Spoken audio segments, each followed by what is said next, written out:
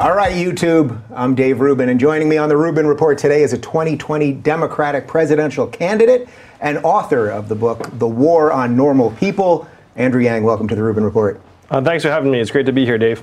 I am glad to have you here. I'm going to give you props before we do anything else, because I like to soften up a guest before we get into the hard stuff. Your team reached out to us, and not only did they reach out to us about being on the show, they said you could say whatever you want. We don't want any advanced questions. He has no intention. He'll stay as long as you want. This thing is as open and honest and real as it could possibly be. Is that by design of how you're running your campaign? Because that's pretty freaking rare these days. I guess it is by design in the sense we don't know any other way to operate. And I think there are other candidates that would have talking points and various constraints, but that's not how I've gotten to this point. That's not how I qualified for the Democratic primary debates, and we just want to keep on doing what's natural for us. Is part of what's wrong with politics right now that people won't do this type of thing that often? It's pretty rare to just sit 2-3 feet across from somebody, look them in the eye, and try to figure out what they think? I actually had my mind blown that this was so unusual. It took my running for president and being in the race for a number of months to figure out that most interactions are much more brief and scripted and less personal. And I know there are some candidates who've gone back and forth about joining you, but to me, I'm grateful to you. I think this is an awesome opportunity to introduce myself and the campaign to a lot of people. And congrats on the work you do. Cool. Well, I really appreciate that, and I think we're going to treat this probably more differently than any other interview you've done, because I don't have canned gotcha things, and I'm not trying to get you. I truly want to know what you think about the issues. I told or did I just say, yep, we'll find out. But I did tell you right before we started, I have never, this is the most questions that I've ever written for an interview, because when I've been on your website for the last week while doing the research on you, it's like you've actually really staked out all of your positions. But before we get to any of that, let's just do, for the people that have no idea who you are, because I think you've got some real nice sort of energy in the internet space that I'm in. But for the more mainstream people that are watching right now, could you just tell a little bit about your family background, where your folks are from, you're a second-generation immigrant, et cetera, et cetera? Sure. My parents met in graduate school at UC Berkeley. My father got his PhD in physics. My mother got her master's in statistics, so very nerdy Taiwanese immigrants. My brother is named after the Lawrence Observatory, so we used to joke that my parents got busy there, but I'm sure they didn't. So you'd think I'd be a West Coast kid, but my father ended up getting a job at GE in Schenectady, New York, where I was born. So I grew up in upstate New York in Schenectady, and then in Westchester County in a town called Katona. And so I grew up, to me, it was, I think, a fairly typical suburban first generation, born in this country, second generation immigrant, child of immigrants, where I had an older brother and we were very nerdy. I saw the comic books in your green room, and I was like an avid Dungeons and Dragons player and Marvel Comics reader and video game player. So you did see the Nintendo in there. We could live stream a little Nintendo after this. It's been a while. So you realize that that's what people would rather watch than talking about policy. Well, that's what my 6-year-old would rather watch, because like I cannot believe how many freaking gaming videos there are where I just walk into the living room and it's like my 6-year-old watching like someone else play video games. That's particularly weird. It's not that he's playing video games, it's that he's watching someone else play video games. I would feel better if he was playing them. Yeah, you get. Yes. This is what your job as a father is to achieve, you know. So you're right that I guess this would be very, very highly rated programming, you and me playing video games. Yeah. All right. Well, we'll see. We'll see how much energy we have left after this. So you went to Yale and you studied. I actually went to Brown. I'm sorry. You went to Brown. No, don't worry about it. Yeah. Well, you went to Brown and you studied political science and economics, correct? Yeah. Before that, I went to boarding school in New Hampshire called Phillips Exeter. So that's where it got weird. How did it get weird? Well, so I was growing up, in my suburb, fairly typical upbringing, I think. I went to this nerd camp over the summer called CTY that was run out of Johns Hopkins University. And then one of my campmates said she went to this high school called Exeter in New Hampshire and really liked it. And it seemed really nerdy, and I was pretty nerdy. So I was like, oh, let's do that. Yeah. So I came back that summer, went to my parents and said, hey, how about sending me away to school?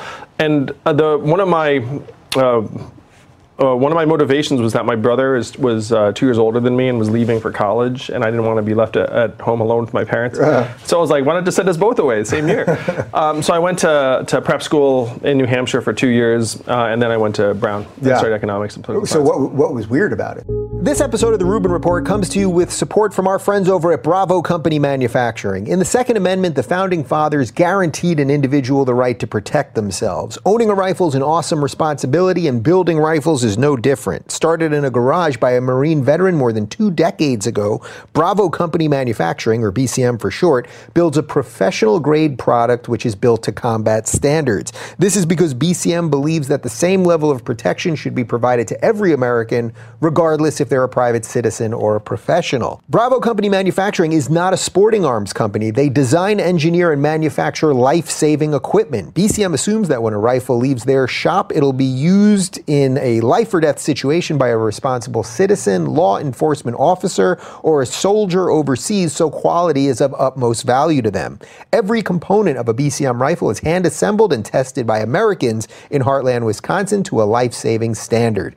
BCM has always put people before products. They build their products because they feel it's their moral responsibility as Americans to provide tools that will not fail the end user when it's not just a paper target, but someone coming to do them harm. Because of this, BCM knows that making reliable life-saving tools is only half the story. They also work with leading instructors of marksmanship from top levels of America's Special Operations Forces. To learn more about Bravo Company Manufacturing, head on over to BravoCompanyMFG.com, where you can discover more about their products, special offers, and upcoming news. That's BravoCompanyMFG.com. Need more convincing? Find out even more about BCM and the awesome people who make their products at YouTube.com/BravoCompanyUSA.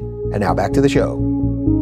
I mean, do you have any friends who went to Exeter, one of the New England prep schools? No, I don't. No? No. I've only lived in New York and LA. I'm another weird breed myself. Well, I mean, I had a lot of friends who went to Binghamton because, if you grow up in a suburb of New York, all the smart honor roll kids go to Binghamton. But Exeter is a very... I appreciate the props there. Oh, that's true. I mean, I went up and visited my friends there several times. So... Exeter is a very snooty New England prep school, and I did not know what I was getting into when I showed up there. I was 15. It was a bit of a pressure cooker, and I actually went back to speak there as like an esteemed, alum a few months back, and so it had me revisit my high school years there because I hadn't been back since I graduated, It was a really intellectually formative environment. Like the education was top notch, but it was also very high pressure, classes on Saturdays. And there was this deep sense of where you got into college was your value as a human being, like that kind of culture. Not that they necessarily made that explicit, but it was very much there among the students. Yeah. Do you think that was all good because it led us, put a certain amount of pressure on you to succeed, or do you think there were drawbacks to that? There were definitely drawbacks because there were some kids I went to school with that had real problems, and not just like, they're stressed out kind of problems, but like institutionalization. At least one suicide I know of. One of my dorm mates is in jail for murdering his ex-girlfriend as an adult. So I mean, there are some things that, like a lot of human conditioned darkness that resulted from, in part, the pressure. Yeah. Do you think that kind of pressure is partly why college right now and the universities seem so out of whack? I want to talk to you about that a little bit later as well, but just the general state of pressure that young people feel like they're under, which is why I think some of your economic policies are so directed towards young people right now. Yeah, very much so. I mean, one of the things I say in my book is that, like, I got into Brown and Stanford when I was applying to college. My parents were psyched. The acceptance rates for those schools were 20% plus when I was applying back in 1992. Then you look now, those acceptance rates are, I think, like 9% and 5% or something like that. So kids are under even more pressure now to try and get into various competitive schools. And then when they show up to these schools, the pressure doesn't stop.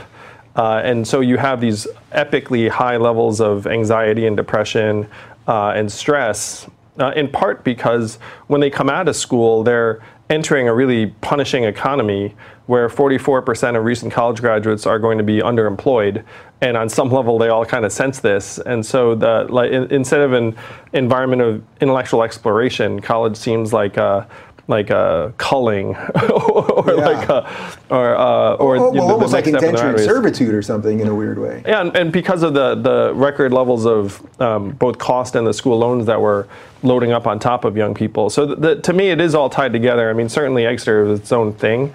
But I think I have at least some exposure to the sorts of stress and anxiety that a lot of young people are feeling. And a lot of it is because of very legitimate economic forces. It's not just like in people's heads. Yeah. Did you have to take out loans to go to college yourself?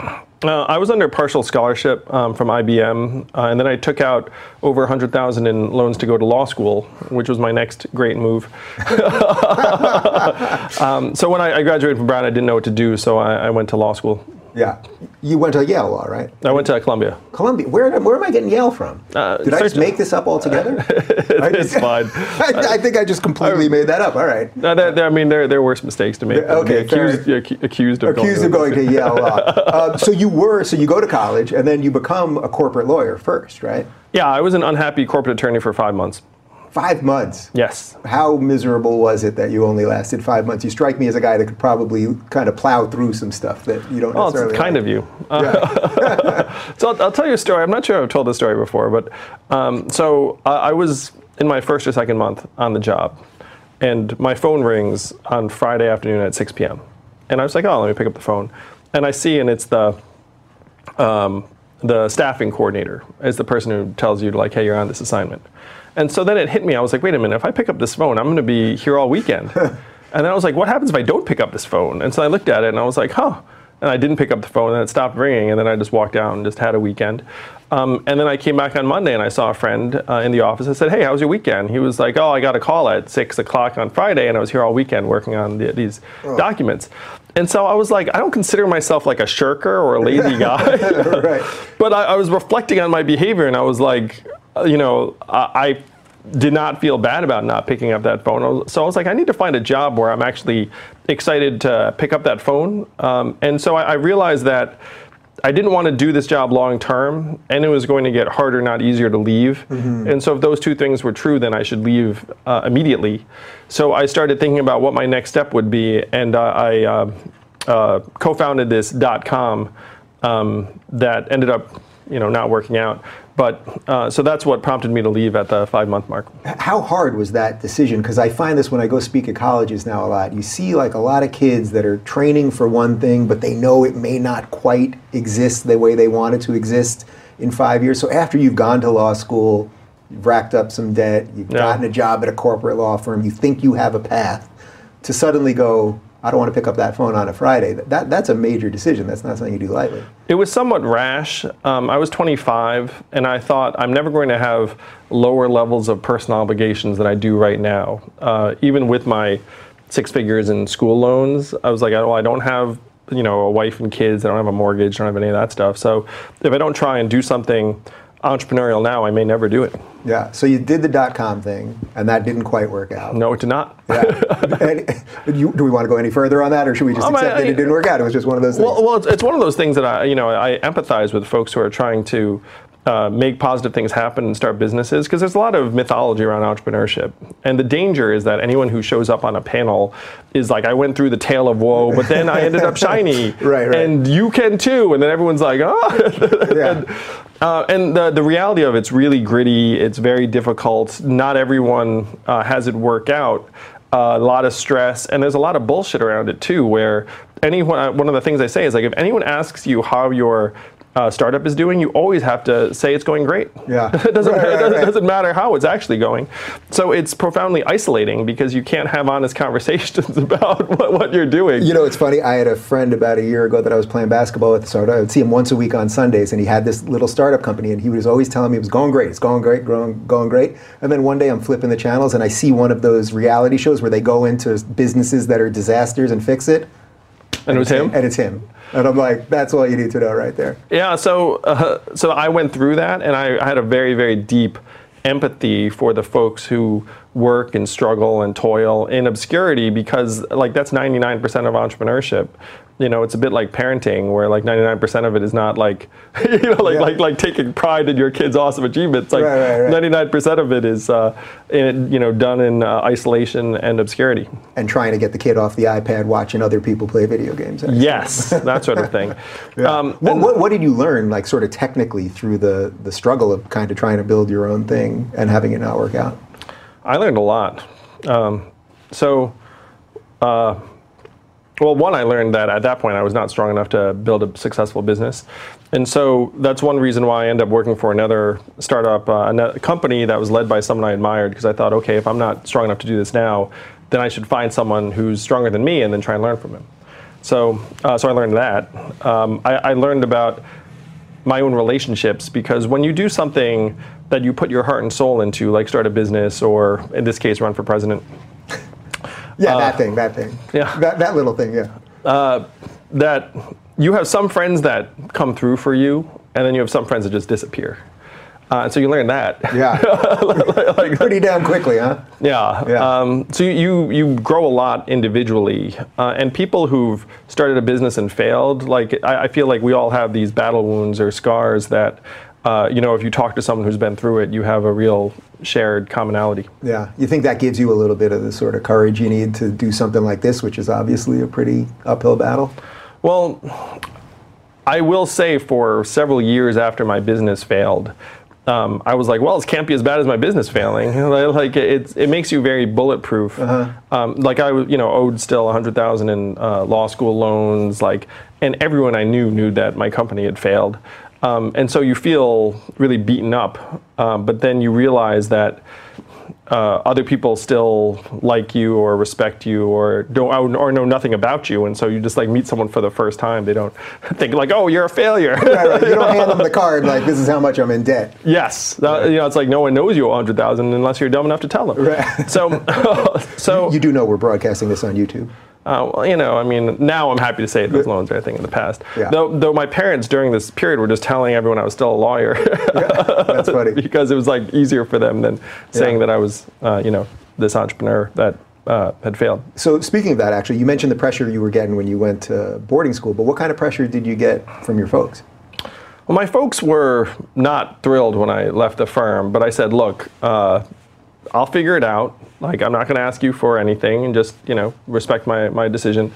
And they saw that I was working really hard, so then they, warmed up to it over time. It'd be one thing if I would like quit the firm and was like doing something really frivolous, but they saw I was putting my heart and soul into the business. Yeah. So before we go further on your work adventure, let's back up for a second. So because you studied political science, was your family particularly political? Were you political? Did you have a strong political bent before college? And did that change in college or anything like that? That's a good question. I always get one.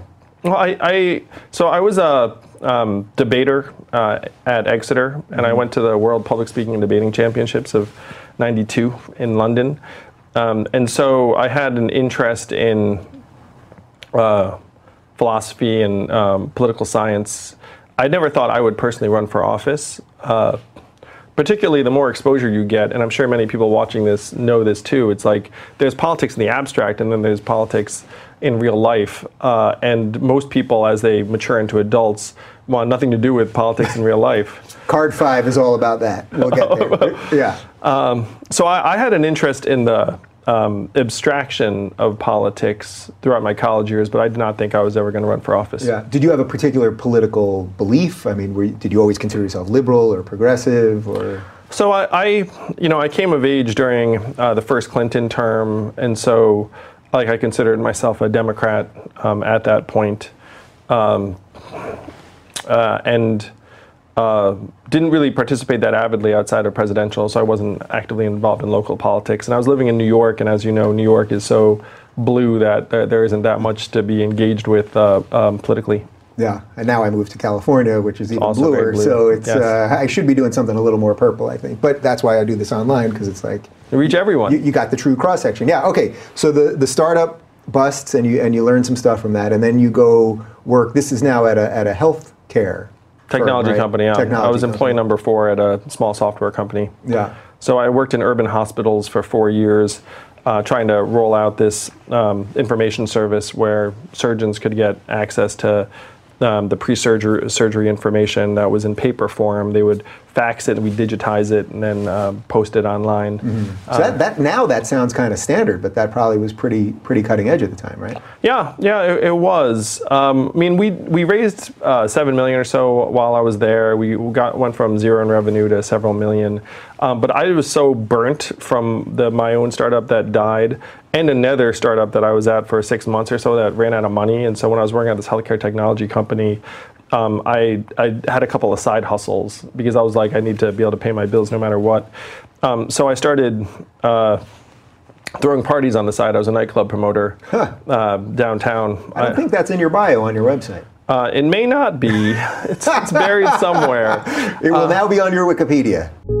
Looking for an easy, affordable way to stock up for summer grilling, as well as a great gift? Think Omaha Steaks. I recently grilled their filet mignon to perfection and can't wait for my next Omaha Steak dinner. Right now, Omaha Steaks is giving a limited time Father's Day gift offer to my listeners. Go to omahasteaks.com and enter code Rubin in the search bar for 74% off the Father's Day Steak Fix gift package. A $235 value now for only $59.99. Order now and you'll get 2 tender filet mignons, 2 bold top sirloins, 2 savory pork chops, 4 Omaha steak burgers, 4 massive gourmet jumbo franks, 4 crispy chicken fried steaks, all beef meatballs, 4 premium chicken breasts, 4 caramel apple tartlets for dessert, a packet of Omaha Steak signature seasoning, and you'll get 4 extra Omaha steak burgers for free. Give this amazing package as a gift for dad or stock up for incredible summer grilling, all at 74% off. Again, order now and you can get this exclusive Omaha Steaks Father's Day Steak Fix package valued at $235 for just $59.99. Just go to omahasteaks.com and type code Rubin into the search bar. Don't wait, this offer ends soon. Go to omahasteaks.com, type Rubin in the search bar to get the Father's Day Steak Fix package today. And now back to the show. But what happened was I had a birthday party in my late 20s, and a lot of Asians showed up, and they like to drink. And then I was like, there's something here. And so then I had a party, and then again, a bunch of Asians showed up and they like to drink. And I was like, wow, I could throw parties and like hundreds of people show up. And so we had a website and mini technology backend and database and CRM under the name Ignition NYC. So I did that as a side hustle. And then I also helped my friend with his education company, high-end test prep. I was the first instructor, and I helped develop the curriculum while he was starting the company, also as a side hustle. And so that side hustle ended up morphing into my becoming CEO of that company several years later. But for 4 years, I was working in urban hospitals, helping manage information systems. So since you were big on the party scene in New York City, I feel like contractually I have to ask you, do you get the Asian flush when you drink? I get like the Asian sleepiness. Is that a thing? There's the Asian sleepiness that's different than white guy sleepiness, or? If I have, is that a known thing?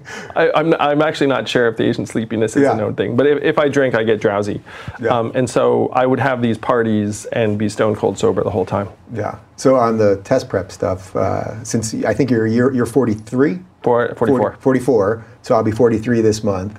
So we took the old school SAT. Yeah. Do you remember what you got? I did well. I was good at filling out the bubbles.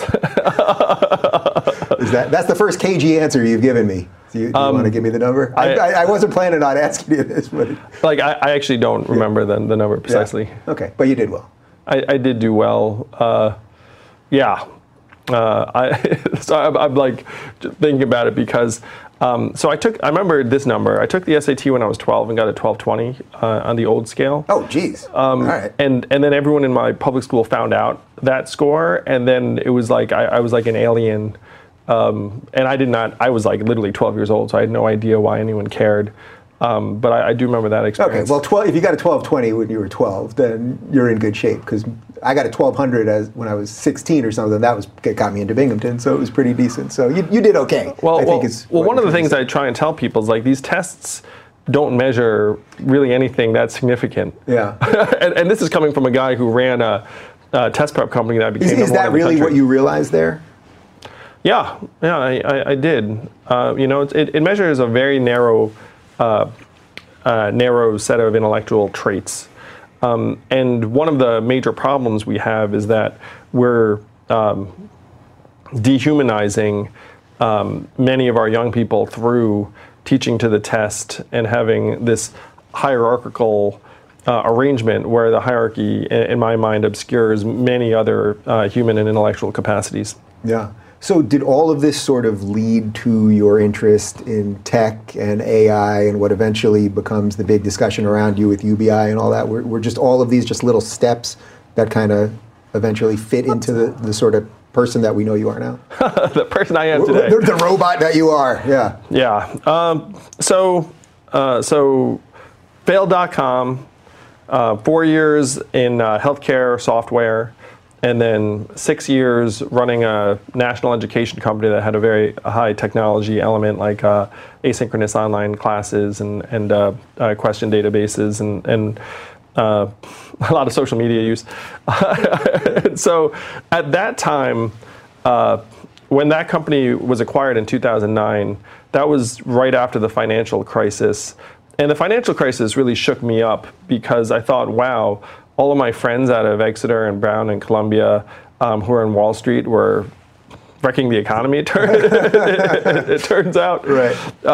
And so I thought about what that would mean for the country long term, where we were having so many smart people leave Ohio, Michigan, Georgia, Ohio, to head to Wall Street and Silicon Valley, and Boston, DC to a lesser extent, and LA. And it was going to be this massive brain drain from much of the country that was not on the coasts for the most part. So in 2011, I left my job to start this organization, Venture for America, to help train urban entrepreneurs in Detroit, Cleveland, Birmingham, St. Louis, Baltimore, places I'd never been, honestly, because you could tell most of my career took place on the coast, though Manhattan Prep ended up with 18 offices around the country, so I traveled a lot for that. Mm-hmm. But at that time, and I wrote a book about this called Smart People Should Build Things, I became fixated on the fact that we had so much human capital doing certain things in certain places and not enough starting businesses around the country. Mm-hmm. And that was a direct result of watching, the economy crash, basically.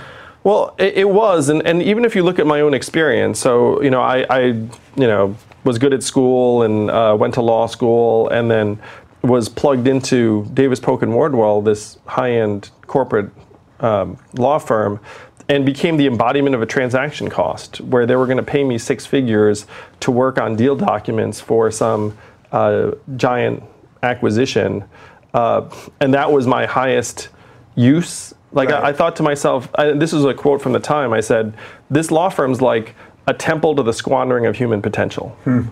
Because you had some of the top educational products in our society doing scut work, essentially. And so if you can imagine me going through that experience, and then spending 6 years training the analysts at McKinsey and Goldman Sachs and JP Morgan and Morgan Stanley, and seeing another version of the same thing, where you had all of these talented humans who were almost getting beaten into submission and being made into sort of lesser versions of themselves, highly paid lesser versions of themselves. Yeah. And then that set of activities contributes to the near collapse of our economy. So after going through that for a decade, I thought, well, we need to do something that puts people in position to do something that's going to make them better human beings and would be better for our economy and society.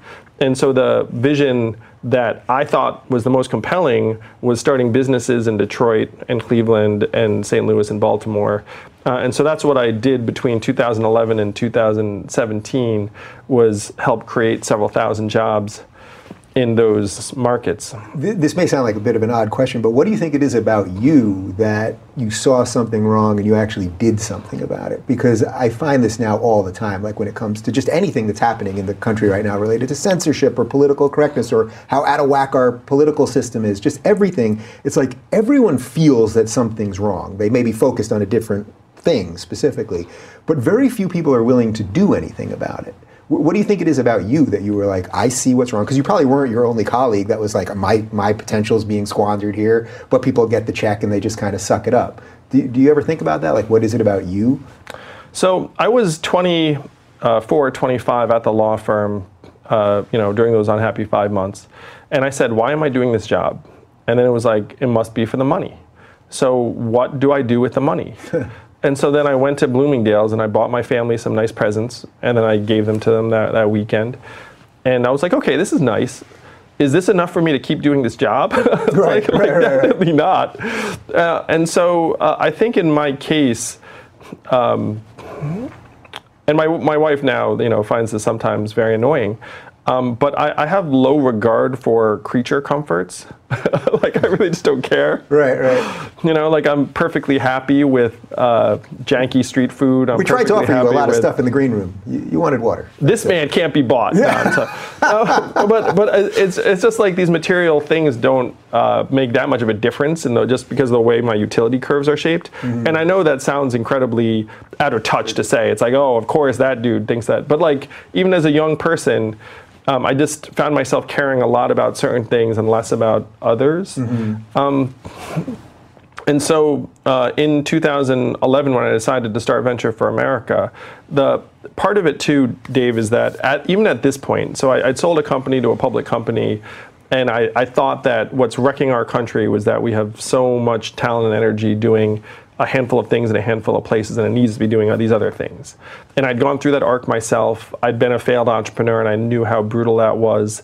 And I thought if I could somehow form a pathway that would help support hundreds of younger versions of me and you to do something that would actually turn us into better versions of ourselves, I was like, this is like the best thing I could ever do. And I had this sense that if I busted my tail for 5 or 6 years, I could actually make it happen. And I, at that point, knew that wasn't true for everyone. So if it was true for me, then I should really fucking do it. Because if I don't, then like I'm shirking, essentially. Because a lot of people could look up and say, oh, someone should do that. But it would not be realistic for them to quit their job and, try and raise millions of dollars and build it. But I thought I could.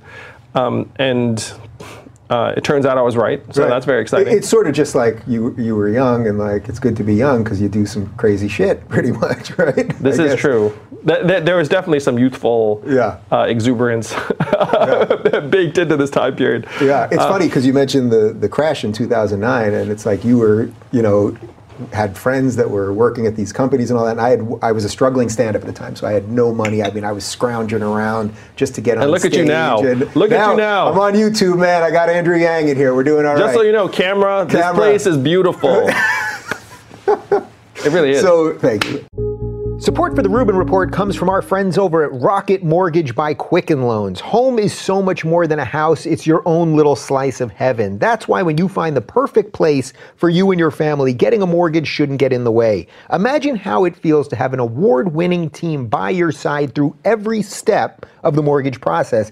It's awesome and exactly what you get with Rocket Mortgage by Quicken Loans. Their team of mortgage experts is obsessed with finding a better way, which means that their number one goal is to make the home buying process smoother for you. Quicken Loans has helped millions of Americans achieve their dream of home ownership, and when you're ready to purchase the home of your dreams, they can help you too. Their team cares about getting you home. That's why J.D. Power has ranked Quicken Loans highest in customer satisfaction for primary mortgage origination 9 years in a row, and highest in mortgage servicing 5 years in a row. When you work with them, you get more than just a loan, because Rocket Mortgage is more than just a lender. Get started online at rocketmortgage.com/Rubin, equal housing lender, licensed in all 50 states, NMLS Consumer Access.org number 3030. For J.D. Power Award information, visit jdpower.com. Rocket Mortgage by Quicken Loans, push a button, get mortgage, and now back to the show. But I remember I had no money and I was working all these odd jobs and bartending and doing all this. And I had nothing. I really had nothing. And I was struggling to pay the rent and all that. And I had a friend that worked at Lehman Brothers. And he was rolling in dough, but he was miserable. And I remember when the crash came, I was like, oh, well, I didn't lose anything because I didn't have anything. But this guy lost his job and was freaking out and had been stressed out of his mind for the 2 years prior and warning that this thing was coming and all that. And I thought, there's something about perspective here, you know? So maybe it's good not to always have something is the point. Well, that's one of the fun things about entrepreneurship is that if you were to chart, and there's a crude measurement, let's just chart how much money I made in a given year, it would be like, right. And so it ends up, which is very different than your friend at Lehman Brothers, which is like, and so if you're in like this mode, then you start equilibrating to making lots of money, and you like develop like an expensive lifestyle, and you have friends who have the same lifestyle. But if your income's like, highly variable, then you end up not developing a super expensive lifestyle. I think that's one reason why. Yeah. I even see that now with me just because of the way YouTube rev is so out of whack, which it's just a portion of our revenue. But like on any given month, it could quite literally be 5 times what it is the month before. So just for the limited amount that I am a businessman, which I guess I've become, it's like I know what the numbers coming in and going out are at least, and it's like this is a tough way to operate a business. Yeah, and so what you do, because you're smart, is you'll be like, hey, tell you what, like I'm actually gonna like adopt an expense line that's like toward the lower end of this thing.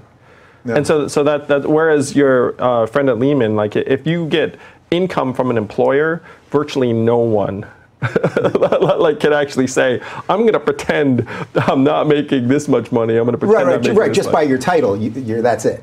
Yeah. You know what you're being made. Okay, so all of this happens. And when did you start thinking maybe kind of, run for politics, what the hell am I doing kind of thing? Well, all right. So over my time at Venture for America, the budget grows and grows. So I put in $120,000 to seed the organization in 2011. I asked some rich friends, do you love America? And then some of them said, I love America, and then being like, prove it. Yeah. Like put in put in 10,000. And so, raise 120 that way. And budget grows and grows to 5 or 6 million, train hundreds of young entrepreneurs, help create several thousand jobs, honored by the White House, movie with an Oscar-winning filmmaker gets made about us, write a book. And then I have this sinking feeling the whole time where I'm like, we're just scratching the surface of the magnitude of this problem, where now I compare it to pouring water into a bathtub that has a giant hole ripped in the bottom. Because while I was getting accolades and awards for creating several thousand jobs, our economy shed 4 million manufacturing jobs that were centered in Michigan, Ohio, Pennsylvania, Wisconsin, Missouri, these places I was working. And then Donald Trump wins in 2016. And he wins because of the aftermath of the automation of these jobs in the swing states. There's a straight line up between the adoption of industrial automation in a voting area and the movement towards Trump in that area. It's one of the strongest statistical correlations you can find. So strategically, it was very good what he did to win, right? To just keep saying to those people, I'm bringing the jobs back or something to that effect? Yeah. And whether it was true or not, but I'm just talking about in terms of like just pure politic of I want to win. Well, he got a ton of credit for just acknowledging the problem and the pain. And even the folks that heard his solutions kind of knew that he wasn't going to like magically bring the jobs back. But they were just pleased that someone gave a shit. And then the Democratic response at the time was, so he was like, we're going to make America great again. And then the Democratic response was, America's already great. And then the people that were listening to Trump were like, no, things are not great. And in these communities, I was blown away by the disparities between Missouri and Manhattan, or Detroit and San Francisco. Like where have you done a lot of traveling in Oh, this past year I went to about 100 cities in the United States. So then you may know if you've been around. Yeah. Because when you fly between Detroit and San Francisco, you feel like you've traversed decades and dimensions and ways of life. Well, it feels like we have many different countries within our country. Yes. You can use that. There you go. Oh, wow. Well, if I use that, we'll know where it came from. When you throw it at a debate, But it is true. Yeah. It feels like we're many different countries. And so when Trump won, I took that as a giant red flag where I said, wow, like this is actually getting away from us much faster than anyone seems to believe, that we're in the midst of the greatest economic and technological transformation in the history of the country. Because I spent 6.5 years working with hundreds of startups around the country, and even if they're successful, they're not going to create jobs at the scale as what's being lost in retail, trucking, call centers, fast food, and accounting, bookkeeping, law. I mean, one of the jokes I tell is that I was a lawyer long enough to know that you can automate away a lot of that job. So with all the AI advancement that's coming around the corner, the stuff that got Donald Trump into office is just going to accelerate in a huge way. 30% of American malls are going to close in the next 4 years, and being a cashier is still the most common job in the country. Mm-hmm. And the average cashier is a 39-year-old woman making $10 an hour. So what is she going to do when the mall closes? I mean, it's not like another store is going to be hiring. And so this is what I saw in 2016, where I was trying to unpack the actual data as to how Trump won and why. And then I saw our country was not having any conversation about the economic transformation that we're in the midst of. Instead, we're scapegoating immigrants. If you watch cable news, it's Russia, racism, Facebook, the FBI, Hillary Clinton. And it's like, yeah, all of that was there. But the real driver is the fact that millions of Americans lost their manufacturing jobs. Millions of Americans will now lose their retail jobs, the call center jobs, the fast food jobs. And when it gets to trucking, it's going to be an epic disaster. Mm-hmm. Being a truck driver is the most common job in 29 states. There are 3.5 million truckers in this country, average age 49, 94% men.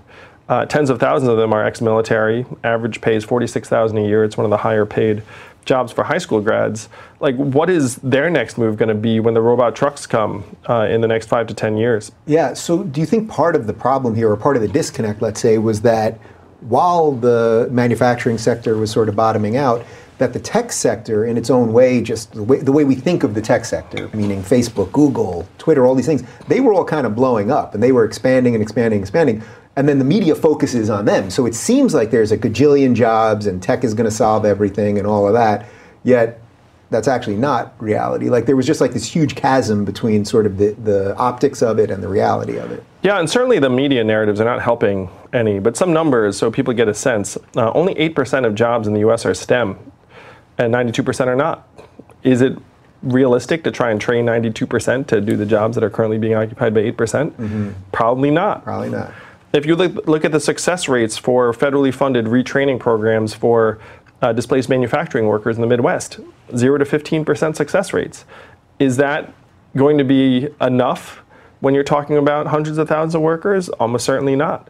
And so you never hear a politician say, when they're saying like, oh, we're going to educate and retrain Americans for the jobs of the future, oh, by the way, we're shit terrible at that.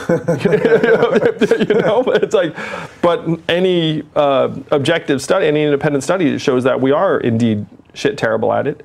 And so why are we talking about doing something that we were not able to do for the manufacturing workers? And I studied economics, so economic theory says we'd retrain all these people, but that's not how it's played out in real life. So you truly view right now, because of the way tech is changing us and sort of the speed with which it's changing us, you truly view this as a unique sort of inflection point in human history, right? Yeah, we're in the midst of the greatest economic and technological transformation in the history of the world. What experts are calling the fourth industrial revolution. I know you had Martin Ford on recently. Yeah. So he and I agree on most of the major themes of this. And the thing that has convinced me is that because of my work with Venture for America, I was invited to all of like the high-level design sessions and social innovation conferences, and I got a sense as to what people are doing in this space, and nothing anyone is doing is going to address the fundamental set of problems. Hey, Hey, Dave Rubin here. If you've been thinking about buying real gold and silver and want to learn about the different ways to do it, you should call my friends at Noble Gold and get the free gold and silver investment guide. This guide has been read by over 100,000 investors and provides all the easy steps on how to add gold and silver to your portfolio, IRA, or 401 rollover account. The timing is good as recently the chairman of JP Morgan has predicted a 40% deep correction in the stock market, so now might be the perfect time. We all know that the answer to instability in your investment portfolio is diversification. Adding metals to your IRA or 401k can help protect your nest egg. Go to noblegoldinvestments.com or dial pound 250 on your phone and say Noble Gold 40 to speak with an advisor and receive your free IRA gold and silver guide. Call pound 250 and say Noble Gold 40 now. Learn how you can take advantage of silver's historically low price by adding gold and silver to your IRA or 401k. Individual results may vary, so invest wisely. Call pound 250 now and say Noble Gold 40. Call pound 250 now and say Noble Gold 40. And now back to the show. Okay, so now, all of that being said, have you heard about this universal basic income thing? I have heard something about You that. have heard about this? All right. Yes. Well, I guess then, can you define universal basic income for those who have no idea? This is a freaking softball, man. Here you go. Yes. Universal basic income is a policy where every member of a society, let's say every U.S. citizen, gets a certain amount of money to meet your basic needs, no questions asked. So my proposal, the Freedom Dividend, would put $1,000 a month in the hands of every American adult starting at age 18 to do whatever you want. And that's universal basic income. It sounds dramatic now in 2019, but Thomas Paine was for it at the founding of the country. Martin Luther King championed it in the 1960s. Milton Friedman and 1,000 economists signed a study saying this would be great for America. Also in the 60s and 70s. It passed the U.S. House of Representatives twice in 1971 under Nixon. And one state has had a dividend for almost 40 years where everyone in Alaska now gets between $1,000 and $2,000 a year. So I know at first blush, everyone getting $1,000 a month sounds very dramatic and almost too good to be true, but it actually is very, very deeply rooted in American thought. And when you say everyone, you mean the person that's, from someone that's unemployed to someone that is worth $20 million. They're both getting that $1,000? Yep, that's right. Okay, now how are we going to pay for this thing? Right? That has to be the next question. Yes. So first, it ends up costing a lot less than most people think. And there are a few reasons for this. Number one is that about half of Americans are already getting direct support from the government in some form. So my dividend would be universal, but it's opt-in, and if you opt in, you forego benefits from certain existing programs. So the headline cost goes down a lot very quickly. Because so this is like someone that's getting some other social welfare or something, and then if they choose to take the UBI, so like what type of thing would they lose? Like food stamps or like yes, it's food stamps, housing subsidies, fuel subsidies, cash and cash-like programs. We have about 120 welfare programs, most of which are cash or cash-like. So this excludes Medicaid, but it would include food stamps and most other welfare programs. Right. And can you split the difference on that? So could you say I'm going to only take $500 a month UBI and I'm going to take, $500 a month? So you can't. So you have to pick one, basically. Yes. Yeah. And so I've talked to people who are on various welfare programs, and they love the idea of getting $1,000 unconditional because they dislike the case manager, the reporting requirements, everything else. And so you can reduce the enrollments in our existing program significantly.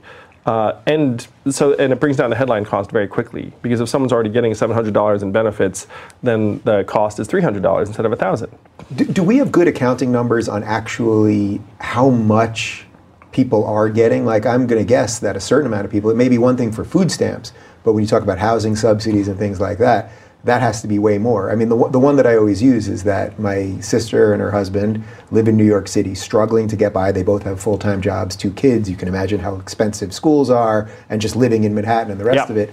And half of their building is market price and half is rent subsidized. And then what happens is, and I know you know this, is that generation after generation live in the same apartment then for like, $400.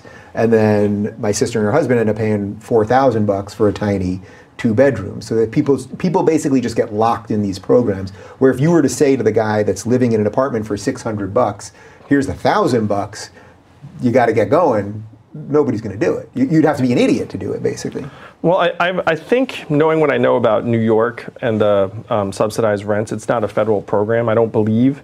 And so their situation might be that they actually get the $1,000 and then it's helpful to them. Mm-hmm. But in terms of the math, it ends up reducing the headline cost of this by hundreds of billions of dollars very, very quickly, because people will either not opt in, or if they do opt in, it costs a lot less than $1,000 a head. So that's reason number one where that reduces the cost from like a top line, let's call it $3 trillion a year. It goes down pretty quickly. The second big thing is that the money doesn't disappear. In our hands, it ends up getting circulated through the economy over and over again, what I call the trickle-up economy. And so if you see that it would end up increasing consumer buying power and the size of the economy by about 10 to 12%, we would generate hundreds of billions in new tax revenue just on the basis of more economic activity in our society. We'd also save hundreds of billions on things like incarceration, homelessness services, emergency room healthcare, and things that we're already spending about $1 trillion on. Meaning because people are going to use that money for those things? Either that, or we get to spend less on it. So one of the examples that, and this is going to sound very politician-y, so I apologize, but I was in New Hampshire, and a corrections officer in New Hampshire said we should pay people to stay out of jail. Because you got to give me their name and tell me you put their arm around them and the whole, really ham it up for a politician. Yeah, I really should. I was like, I was there, and so we think we're saving money, but we end up spending the money on the back end anyway. If someone ends up falling through the cracks and they land in our institutions are incredibly expensive. Mm-hmm. And at least one estimate was that if you reduce poverty in this country, you would increase our GDP by $700 billion just on the basis of higher graduation rates, better physical health, and better mental health. So we're going to get back a lot of the money. But the big change we need to make to pay for this dividend is that right now, Amazon, $1 trillion tech company, paid zero in federal taxes last year. Mm-hmm. Netflix, zero in federal taxes, less than you did on this awesome operation. Yeah. And Amazon's investing billions in AI. It's going to be one of the mega winners from the fourth industrial revolution. So we need to have a mechanism where the American people actually get some of that. And so my big proposal is that we have to join every other advanced economy in the world and have a value-added tax that then gets the American public a tiny slice of every Amazon sale, every Google search, every Facebook ad, every robot truck mile. And because our economy is now so vast at $20 trillion, even a mild value-added tax generates over $800 billion in new revenue. So that, plus the savings from existing programs, plus the economic growth, plus the value gains, enough to pay for a dividend of $1,000 a month. So I know that a certain percentage of my audience, they know that generally I'm a small government guy, or I want it to be as small as it can be to function as a general rule. So it could be streamlined enough. I want it to exist well enough so that things are working without all of the fat and all of the pork and all of the rest of it. But so some of my alarms go off here because of the idea that this would be federal in nature, so that $1,000 if you live in, say, Los Angeles, you get next to nothing. $1,000 if you live maybe in somewhere in the middle of the country, you're going to get a lot more. Is there any way you can compensate for any of that, or is that not even worth thinking about in your estimation? Or well, there are a few reasons why it's a good idea to keep it uniform. Number one is that there are other reasons why people live in LA. Often, not just the weather, but access to pretty much it. Yeah. But access to certain economic opportunities. So you're making a trade-off already. And it's also very hard to administer, because the fact is, if you're getting paid more to live in an expensive place, a lot of people would live in an expensive place and they'd sneak off and spend the money someplace cheaper. So it's much cleaner for everyone to make it uniform. It also ends up fueling mobility in both directions, because at least some people might feel like, hey, if I leave LA and go to Arizona, I can actually live much better. It's it will help balance things out. Mm-hmm. What do you say just to the general idea, sort of, I guess, the philosophical idea that if you just keep giving people things, that eventually they just start doing less for themselves? That $1,000, maybe there's some place in the country that you could live, then you could play video games all day and smoke pot all day and not really do much, and that we're going to cushion people's ability to not just get up and get going. Well, not that people want that, but that just human nature is, I start getting something and I can just kind of ease up a little bit. So there are three things I would say. First, I agree with your vision of government. And the great thing about this is that this actually does not grow the federal bureaucracy. What we all hate is when you have money just flow up to the pipes and then disappear and then you never see it again and you don't know what the hell happened. This actually puts the economic resources back in our hands. It's one of the reasons why the only state that's done this is Alaska, which is a deep red conservative state passed by a Republican governor, and it's wildly popular there. Like the dividends, everyone's favorite thing about what the government does, because it's not a giant government program. It's actually almost cost-free to administer and just puts money right into our hands. So I agree with your vision of government, is that the last thing I want is like a new army of bureaucrats running around. Yeah. So, but do you fear that even if everything you've said is completely on point, that anytime just the way that the system works, at least now, that anytime you try to put in a giant federal program, that the bureaucrats and just that middle management part of the government will figure out ways. Like you could be like, oh, it's real easy, guys. We got 320 million people in the country. Everyone's getting $1,000. The math works out. It's like, it's all good. But that then just the process of how government works will create all sorts of other problems. Well, if you look at the way they do it in Alaska, it's actually very lightweight. Like as long as they can prove you're an Alaskan resident, you're there, it's like this is how many people you are. Like they have a very, very low level administrative burden, let's say. So as long as you can pull that off, which in my opinion, like this is where we have to go because because as the economy is transforming, and so number one, I agree with your vision of small government if we can achieve it. And so I'm going to come back to it with number three. Yeah. Number two is the biggest misconception about this is that it's somehow going to reduce work. And what I mean by this is you put this money into our hands, first it creates 2 million new jobs immediately in the economy.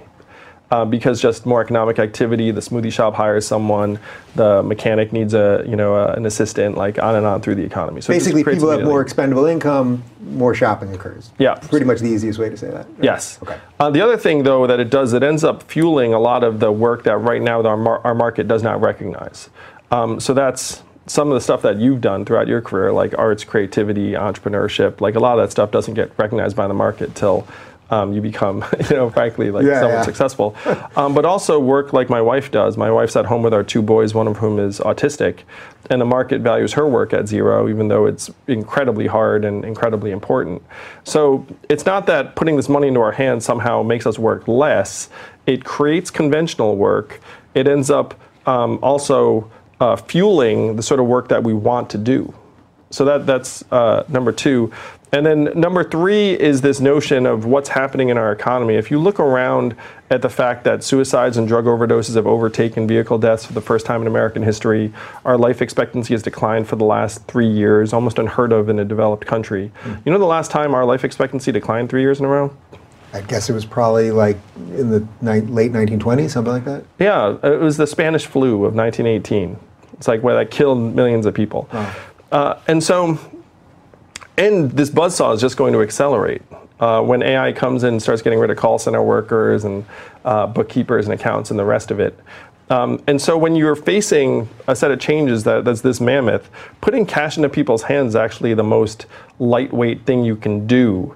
Some of the other proposals that are out there are the ones that we must avoid, which are things like a jobs guarantee or like creating like a whole new array of subsistence jobs for so that's Americans that's a massive difference you have than some of the other Democratic candidates, right? Because Bernie and I think Elizabeth Warren and a couple others are talking about a federal jobs guarantee, which to me, again, as a basically a small government guy, that sounds horrible to me. Like that sounds like indentured servitude to me. Yes. One of the things it's like, why not just get everyone in gray overalls while you're at it? Yeah, right. Like, give us the uniform and we'll flip widgets all day and that's it. Yeah, and so I try and point out obvious things. It's like, hey, what if someone doesn't like the job they have? What if they're bad at it? What if they don't like their boss? What if their boss doesn't like them? What if the job actually, turns out you don't need it after a while? Like, if you're literally dependent upon a government job to survive and like actually have food on the table, then all of those things become existential.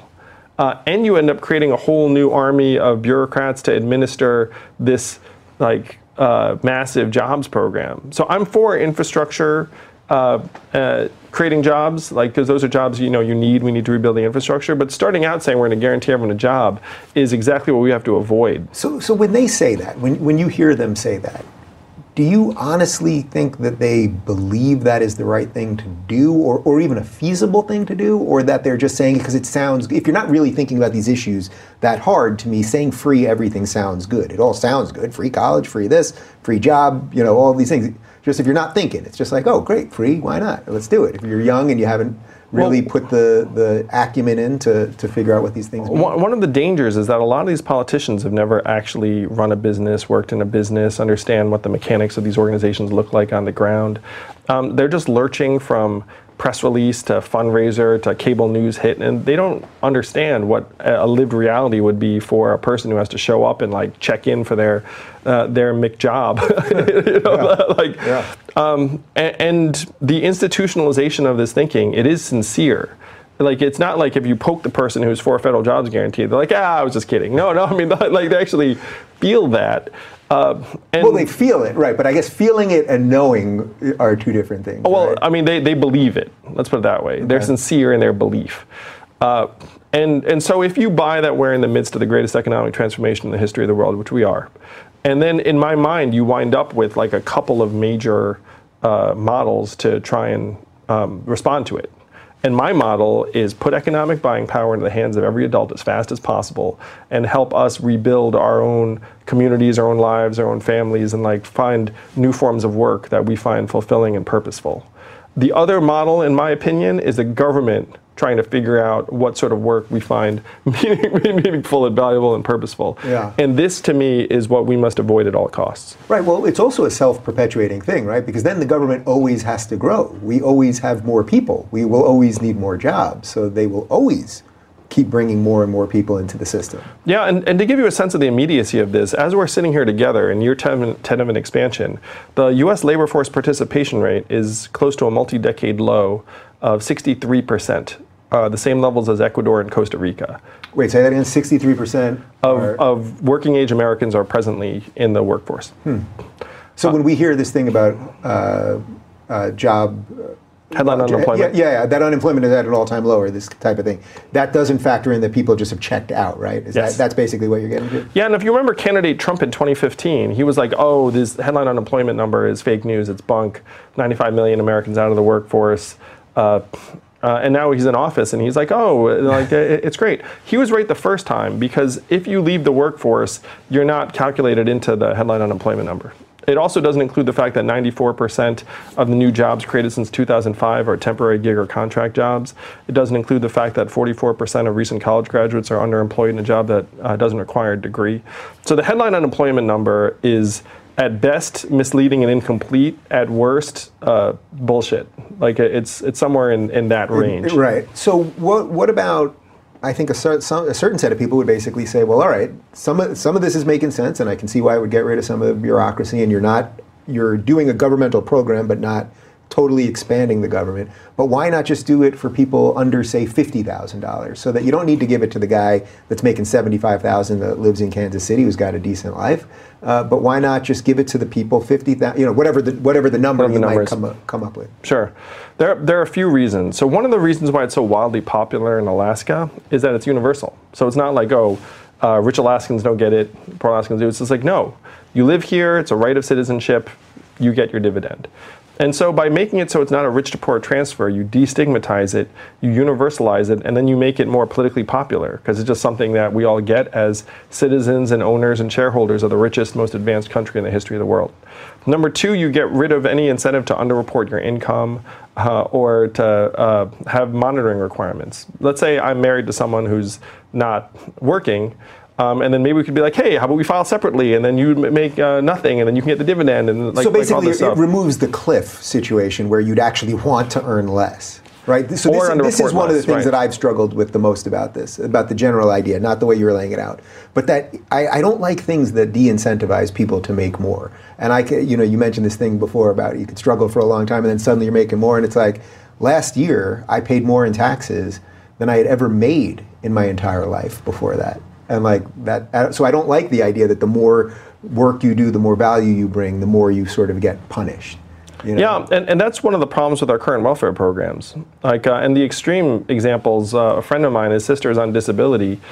She was afraid to volunteer at a nonprofit because she was afraid someone would say you're healthy and then take away her benefits. I mean, what a terrible incentive system that is. But most welfare programs are constructed such that if you flourish, then you get less.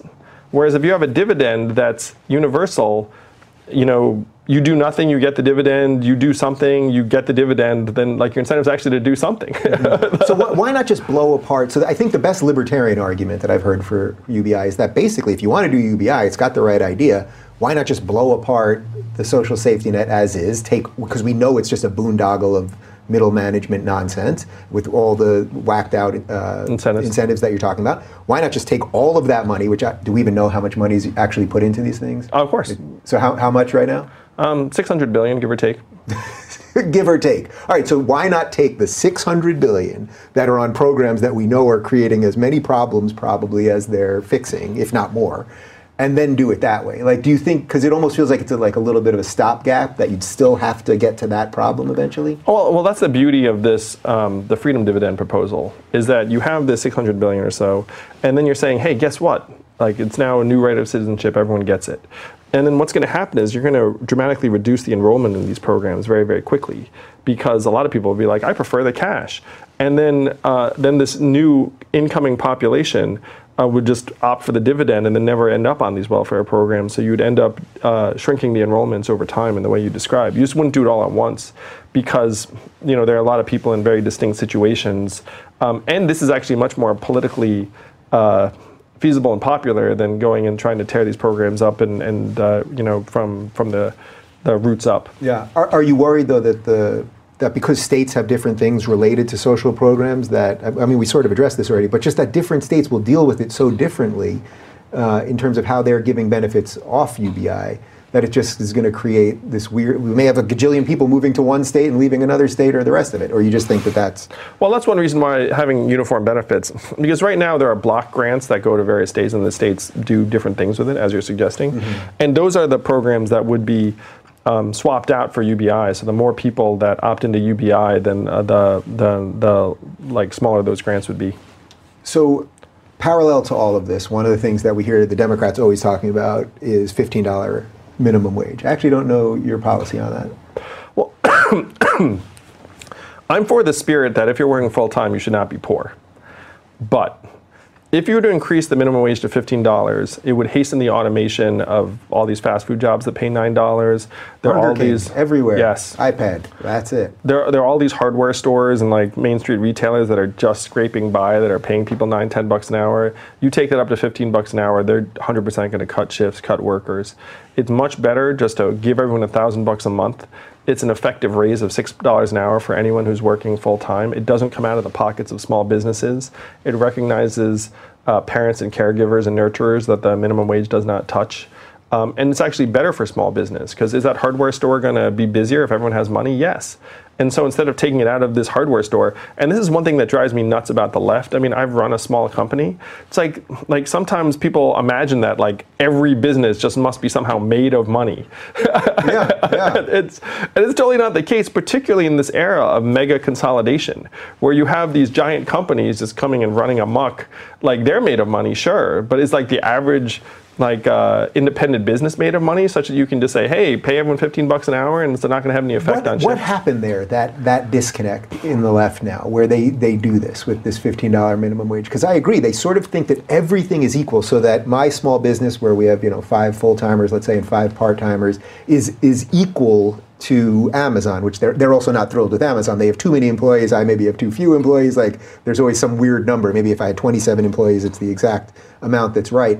But I know, even right now, we're hiring interns, but we're paying them, because I don't want people to work for me for free. I want them to feel good about what they're doing. You know what I mean? And I want them to feel incentivized and all of those things. But that concept that you just hit on there, how do we break through to that? Because it seems so obvious to me. You can't tell a guy that's got a little business, just forget me, just take some YouTuber who's got one employee and wants to bring on someone else. Now there's some kid that really wants to learn YouTube. And it's like, he'd probably work for free, but I want to give him $8 an hour. To me, there's nothing wrong with that, but they would literally force you to not hire the guy. Yeah. And so that's, again, why I think this freedom dividend is so superior, because... But what do you think they're thinking? I got what you're thinking now, but what do you, like, truly, this is the disconnect that I can't figure out. Like, do they actually think they're doing the right thing, or does it just sound easy, so you just say it, $15 minimum wage, of course, why not? Well, yeah. So I think many people have come of age in a time when capitalism has become so corrupt and extreme that they are deeply skeptical of businesses acting morally, which that's legitimate. It's like a lot of businesses are doing very messed up things. And so they're taking from that, it's like, oh, these businesses are systematically exploiting their workers when they have ample resources to do so. And so they're imagining that all businesses are like Amazon, they have ample resources. And it's in part because they haven't worked in like a lot of different settings where they would understand the distinctions between different types of employers. Yeah. So you're giving them the benefit of the doubt, I think. Well, you know, it's like, I mean, the intention, the spirit is positive. It's like, do I think that people who are working full time should not be, you know, like scraping to just get by? It's like, sure, right. You know. But is that also part of the disconnect that because everyone always brings this to fast food jobs when they frame this argument. They say $15 an hour because the average person who at a fast food joint can't live on a full-time wage. And it's like, but that actually, except if you're a manager, say at McDonald's or something like that, that shouldn't be your full-time job. There's another layer of an economic problem there, right? Yeah, there is. And McDonald's is rolling out self-serve kiosks in every location in the country by 2020 right now with the wage the way it is. So it's not like, I mean, automation is going to come even if you do keep that. Right. You could probably, right, even if you lowered it, actually, you could have the government come in and say, we have to pay you less, and they'd still be doing it, right? Yeah, and then the question, if you're the government, is like, what is my intention? Like, is it that, like, no, you have to preserve that McJob? It's like, well, how about we just automate that job? And then the question is, what is that person doing instead? And so there is this really important evolution that we need to undergo as a society, which is to say, look, the market right now is a highly imperfect determinant of what jobs we should be doing.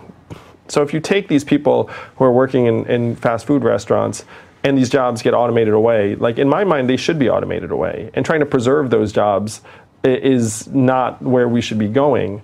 But there's also this massive gap as to what the jobs of the future will look like. Mm-hmm. It's one reason why the freedom dividend is so important, because if you have a town of 10,000 adults in Missouri and then you put $10 million more into their hands, then you end up creating not just more jobs in the main street, but you also end up supercharging their religious organizations, their nonprofits, their community organizations. You create different forms of opportunities for people. And that is, to me, the generational challenge we're in the midst of, is trying to figure out what the jobs of the future look like when the market is going to try and zero out more and more Americans very quickly. Do you consider yourself a progressive, actually? Because it's interesting, because you said the thing about slim government, and I get it, that partly what you're doing with UBI is that you want a relatively simplistic answer to a complex problem because you don't want the government to grow. But so often, every policy, and we've talked about some of them here, with $15 minimum wage and guaranteed federal job and the rest of it, that progressives come out with are just expansion of government. So do you consider yourself just an old school liberal? Do you consider yourself a progressive? Is there some overlap on that, or something else? Like, I consider myself a progressive because, like, I think, like, I'm pro choice, I'm pro gay rights and gay marriage, like I'm pro gun safety, like things that I associate with progressive values and vision, like I line up on. We'll get to all those. Oh, yeah. I think for me, the challenge is that I don't think that government is necessarily the vessel to achieve every goal. And I believe more in people than I believe in government as a problem-solving force. Yeah. So that, to me, that's an old school liberal. Which strikes me as different from progressive in that they're always trying to find governmental answers to things. So what I think is that government is very bad at many, many things. And it's good at some things. And so we need to lean into the things it's good at. Yeah. So what are the things it's good at?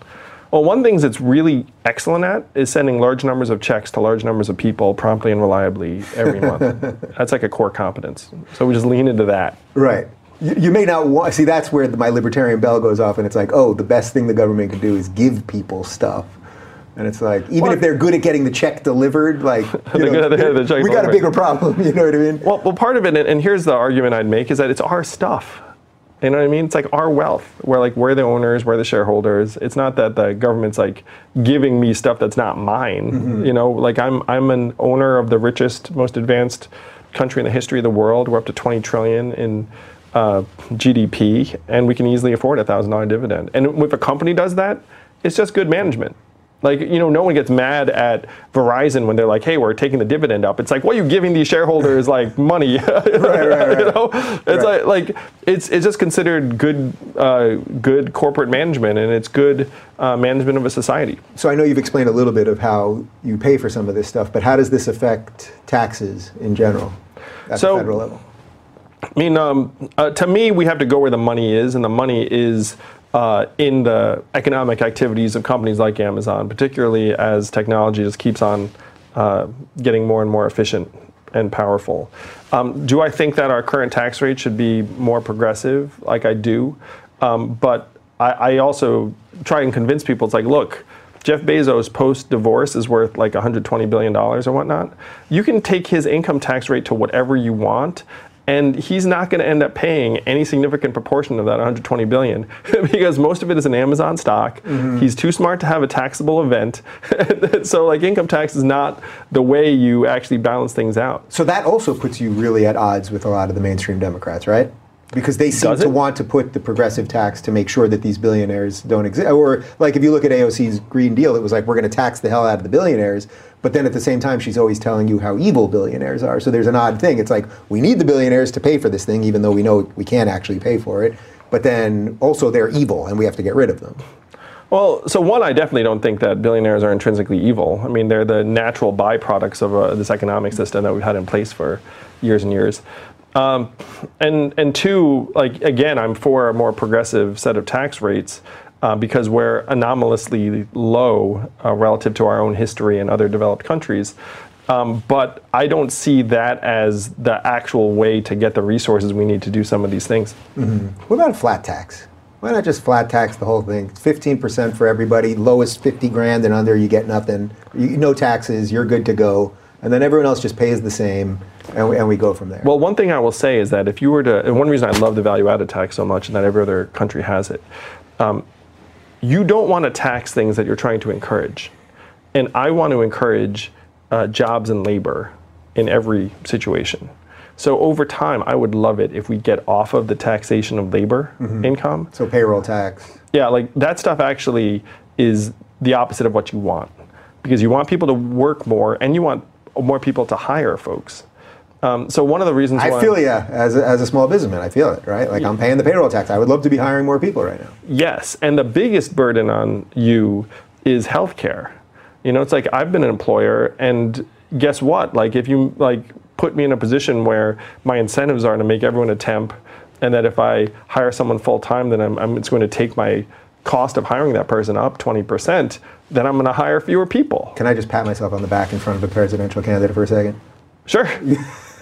I pay 100% of my employees' health and dental. Because Oh, I just view it as I want people to feel good about working here, because I know if they're happy and healthy and the rest of it, to me it's self-preservation. It's like if they're happy and healthy, they want to work here, feel rewarded, they're going to do better work. It's simple as that. I'll say, Dave, I did the same thing when I was in your boat for the same reasons, but I will say that our incentives were to go a different direction, particularly if you end up employing dozens or I can already see people. that as we're expanding. It's like, I don't think this will be sustainable over the next version and the next version. I was in the same boat. It's like you have a small team, you're like, sure, I'm going to pay for you all.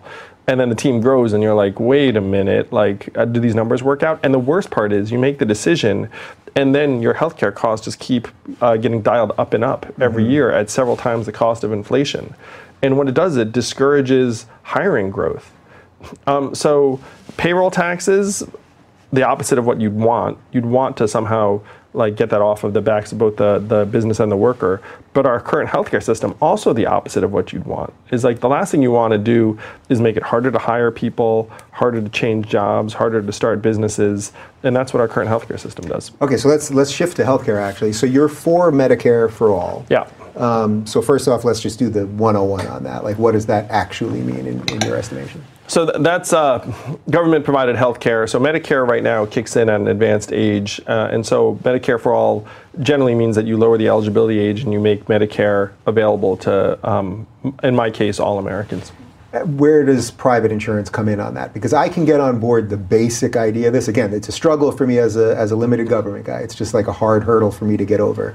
But I can sort of get there intellectually. The part that's now been scaring me is that some of the Democratic nominees are literally talking about getting rid of private health care altogether. And to me, it's like, why would you obliterate the marketplace? I get it. You want to try to give something to everybody. Whether that would work or not, we can get into that.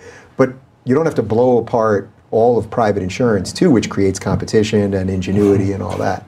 Yeah, so I am with you in that I am not trying to outlaw or eliminate private insurance. I'm trying to provide blanket coverage to Americans, and we can do it. One of the reasons why I'm confident we can do it is because we're already spending 18% of GDP on a highly inefficient healthcare system that's also providing massive profits to private insurance companies and drug companies. Like the levels of expense are staggering. Like we're spending twice as much as other countries to worse results. And so we can make coverage much, much more. I'll give you one basic example. We don't even negotiate drug prices. Like, can you imagine that? Like, you know, it's like these drug companies are like, we're going to charge you this. I'm like, all right. Right. But is the problem then if you if you expand Medicare, well, now there's less incentive for them to negotiate these prices, or you're saying you're basically force them to do it? You force them to do it, and so that you can get drug prices lower very, very quickly. You can like get access up and cost down very, very quickly. But I would not get rid of private insurance for some of the reasons why you think that having competitive markets and incentives to innovate, I agree with you. And this is America. You know you're going to end up with some gold-plated concierge version. Right, and you should. I mean, if you have the money to do it, why should you not be able to buy into those things? But there are. I'm actually not totally sure. I think it was Bernie who said no more private insurance. Yeah, and that strikes me as just deeply dangerous, actually. I don't. Well, it strikes me as anti-American, actually, because you should be allowed to buy. Why could you not buy extra insurance if you want? Yeah, this is true. Well, I agree with you that there's a place for private insurance in the private market. And to me, in America, it would just be unfathomable to me that there would not be something available for people that wanted to buy it. Yeah. So you mentioned the profits that these companies are making. Should there be a limit on what they can make? So, right, like, why not just let them make whatever they want? And so I was talking to a friend of mine who's an investor in public companies, and she said she has never seen profit margins like this in the device companies, drug companies, some of the private insurers. She said that she actually started shorting those businesses because she said there is no way this can continue. She said it's out of whack with anything she's seen in any companies ever. So that gives you a sense of just how extreme the profiteering is right now. It's completely out of control. What do you think about quality of service? So now everyone has Medicare, and now we know that there's just going to be more government paperwork. And I know actually through technology, and we referenced this an hour ago, that you might be able to clean up some of the mess and get some of the paperwork off. But even right now, I know with Obamacare, I have a good friend who's a doctor, and it really challenged his practice almost to the point where he wanted to get out because he was spending more time on paperwork than on working directly. And that's something I want to help doctors with. I'm Asian, so I have a lot of doctor friends. Yeah. Are you Asian? Yeah, you noticed that. We have to lighten their bureaucratic load.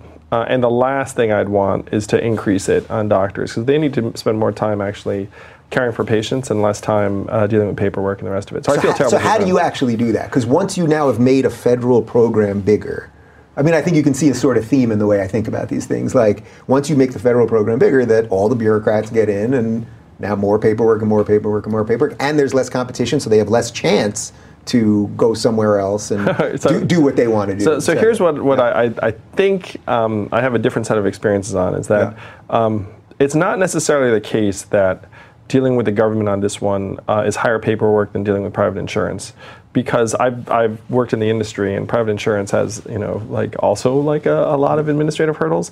And the trick is, though, that if you're a practice, you're dealing with maybe half a dozen different private, maybe not half a dozen, maybe like several of these private insurers. So it is conceivable, and I know this is very counterintuitive, but it's conceivable that having this this expanded government coverage would actually reduce paperwork on the average medical practice.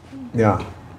All right. I guess conceivable. That's a pretty rare word for a politician to use. But I'm certainly with you on the goal. Mm-hmm. And so the three things so I've been looking at what's making Americans unhappy. And there are three things that are making us unhappy in terms of our cost structures. Number one is healthcare, number two is education, and number three is housing.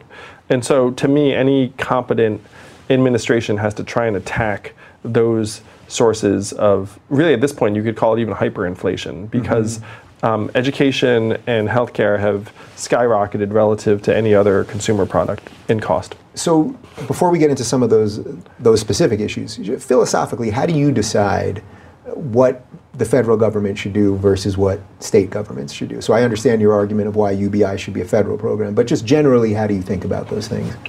Well, to me, we're at a point now where our government has been decades behind the curve for a long time. And you can see it in sort of this increased desperation in the American people, where we're looking around being like, I mean, so many Americans have just completely given up on government as like a problem-solving force in our lives. Yeah. Most of us are like, I'm just going to avoid government if at all possible. I get it. I mean, I'm there too. I hear you. I'm there too. Yeah. So I'll give you a sense of my vision for this. If you were a business and you were getting hundreds of billions of dollars in revenue from your customers every year, you'd probably thank them. You'd probably try and make that process easier, and you might even celebrate it. So I would turn tax day into a national holiday. I would call it Revenue Day. I would autofill our taxes, because that's actually very straightforward to do based upon previous filings and public info for 88% of us. And then I'd have an election where you could choose where to give the last percent of your taxes, and then get a thank you video from that part of the government, and then just get a thank you video generally. Just like that. This is like, to me, a vision of like a competent government that doesn't treat us like crap. So basically some portion at the end of your taxes where you could go, well, I don't want to give, you're given whatever you're given. I don't want that much to go to military, let's say. I'm going to give more towards helping homeless people or something. You would choose your favorite. A little more of a discretion. Yeah, you'd feel like you have some agency in it. And then you'd get like, and then the following year maybe you'd get like a report being like, hey, here's where your money went. And this might like marginally improve our attitude towards our government. Like, would it turn us all like totally into like, big fans of the government? Like, no. But would it make us feel like, okay, at least they're trying? Yeah. At least you had like a cool video with Oprah and The Rock being like, thanks. So this is all branding, really. This is your PR party who comes in, and it's like, well, this is just, to me, just like business 101. It's like, try and treat your customers not like crap. Yeah. So that's to me like a rudimentary step you would take. To me, the federal government should be trying to solve the big problems. And so what are the big problems? It's automation of jobs, it's climate change, it's infrastructure, it's things that states and cities don't have the scale for. And about the majority of our states have balanced budget amendments, which means they can't actually make giant commitments, which is not a terrible thing. But it just goes to show that if there are going to be any big bets on the future of our society and our way of life, it's going to have to come from the federal government. Okay, so let's shift with that in mind. Let's shift to education. Again, small government guy, but I am the function of, I've only gone to private schools my entire life, elementary school, junior high, high school. I went to State University of New York at Binghamton. I was a poli-sci major. They must have done something right through that. So I do believe that is one of the functions of the government. That being said, we're obviously throwing tons of money into education, and it's seemingly at a point where we're seeing less and less results because of that. Get us out of this problem. All right. So the first thing is that studies have shown that 70 to 75% of kids' academic performance is determined by out-of-school factors. So that's parental time, number of words read to the child when they're young, parental income, stress levels in the house, type of neighborhood, things that the teacher cannot really control. And teachers know this, And so right now we're going to teachers, hey, take 100% responsibility for a process that you can control 25% of. And the educators are like, well, we're going to do our best. So the data shows that if we wanted to get serious about improving our educational systems, what we would do is we'd give the kids a better chance to learn by putting money directly into their households. That's what the freedom dividend would do. It would reduce stress levels in the house. It would free up maybe a little bit of parental time. And studies have shown that this sort of cash actually improves graduation rates, and it even improves children's personalities if their households are getting some more stable cash and there's not as much stress and turmoil in the house. So this might sound counterintuitive, but the first thing you do to fix education is you actually just put money into the hands of families and parents so the kids have a shot at learning. The second thing you do is you have to pay teachers more, because the data also shows that a good teacher is worth his or her weight in gold in terms of educational outcomes. And one of the best ways you can attract and retain better teachers is by increasing comp. And what do we do about the bad teachers, just to take the other side of that for a second? So I'm pro-charter, and I think it's ridiculous that we're tenuring teachers at like the 2-year mark or something and make it so you can't be paid, or you can't be disciplined or fired. And so one of the trade-offs for a higher level of compensation would be, what you have to do is you have to empower principals and school leaders to be able to build their own staffs and teams. And right now, principals have their hands tied by union regs and whatnot. So you have to attack both sides of it. Is you want to attract and retain good teachers and pay them more. And you want to give principals the ability to hopefully make changes as necessary. So are you basically for as much school choice as possible, charter schools, whatever it takes, whatever a parent wants to do? Yes. In effect? Yes. I'm pro good school. And this is one thing that blows my mind, is that people are just attacking all charter schools. Well, but that's, I mean, a lot of the progressives are not happy with charter schools. They don't want, because they want something more federally mandated, or at least mandated by the government. So they don't want charter schools. To me, it's like, choice. You're a parent. If you can send your kids to a school that you like and it's not the government school that's right by your house, why the hell not? Yeah, I mean, there are excellent public schools and terrible public schools. There are excellent charter schools and terrible charter schools. We should just be pro-excellent school. And saying that this entire category of school is somehow what do you problematic. Make of that? If you were trying to steel man their argument, I mean, what is the argument against charter schools? I get it that some of them aren't going to be good, but there are public, as you just said, there's public schools that aren't good. Have you heard an argument that really makes sense on this? Unfortunately, I think the main argument is a political one, where teachers' unions hate charters. Teachers' unions are a very, very powerful constituency, and so some politicians have said, I'm better served by getting behind this point of view. Yeah, that's probably the biggest thing that you have to break, right, in politics more than anything else. Now, I don't mean the teacher union specifically, but just like that type of thinking.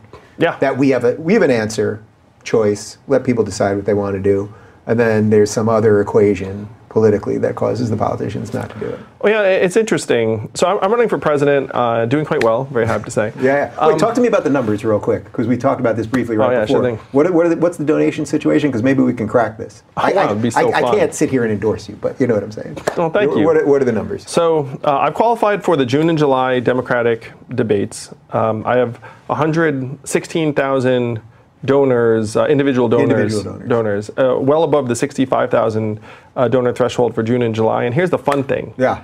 Is that the DNC just announced the threshold for September and October, and it's 130,000. So you're knocking on the door right now. So I am 14,000 donors away from qualifying for the third and fourth debates in September and October.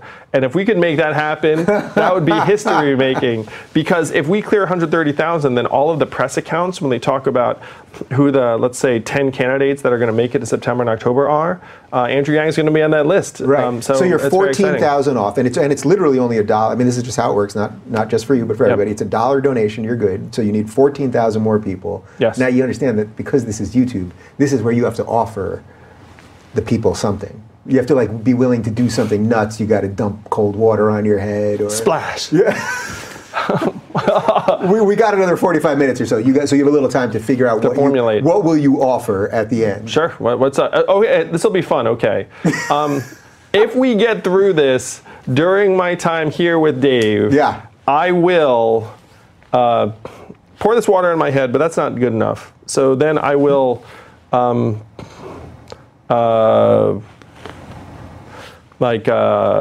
sing my favorite karaoke song. You will sing your favorite karaoke song if we get 14,000 more minimum $1 donations, if you qualify, during the duration of this live stream. Yes, I will.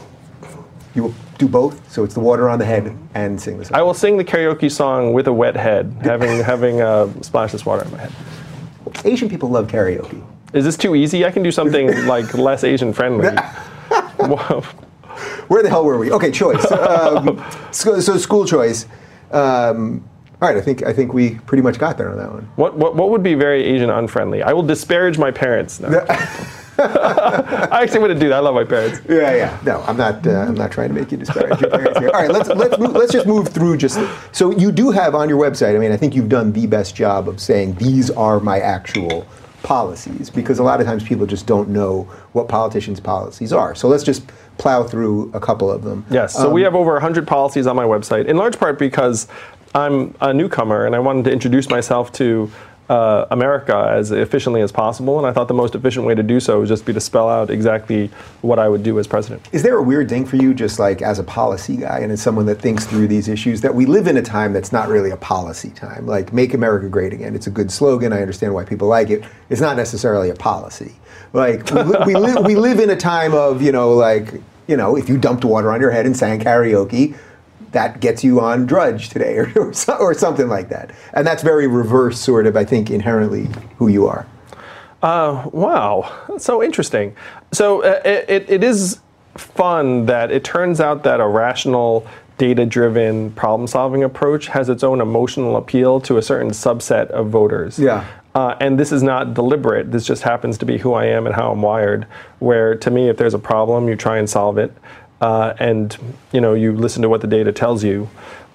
Is that an advantage or disadvantage? I'm actually very excited about the fact that it seems like there's a huge appetite for that approach right now among the electorate that is sick and tired of the arguing about various symbols and culture war issues and things that are relatively marginal relative to the problems we actually face. Yeah. All right. So let's actually dive into some of the culture wars, though, because the one, especially for me, and that we're doing this on YouTube, that's incredibly important, is the censorship stuff and big tech, and have these companies grown too large.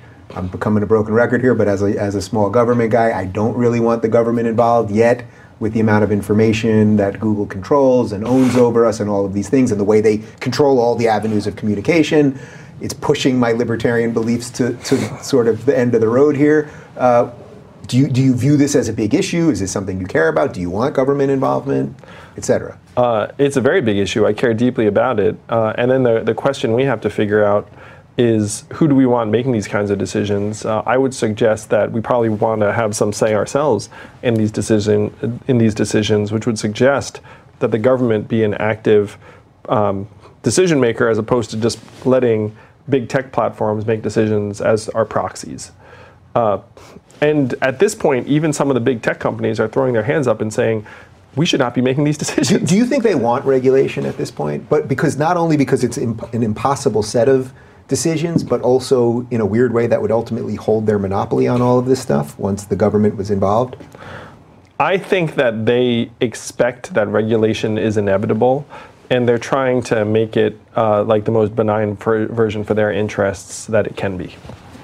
So what would your strong preference be then? Is the government, are we talking about breaking up these companies? Do you, I always say this, but it's I'm in California. I pay my state taxes on a California state website. It looks like Prodigy in 1993. The idea that the government is going to come in and understand the epic problems. A government regulator is going to come in and understand the algorithm and the rest of what's going on at YouTube sounds so bananas to me. It's I could only see this creating other problems down the road.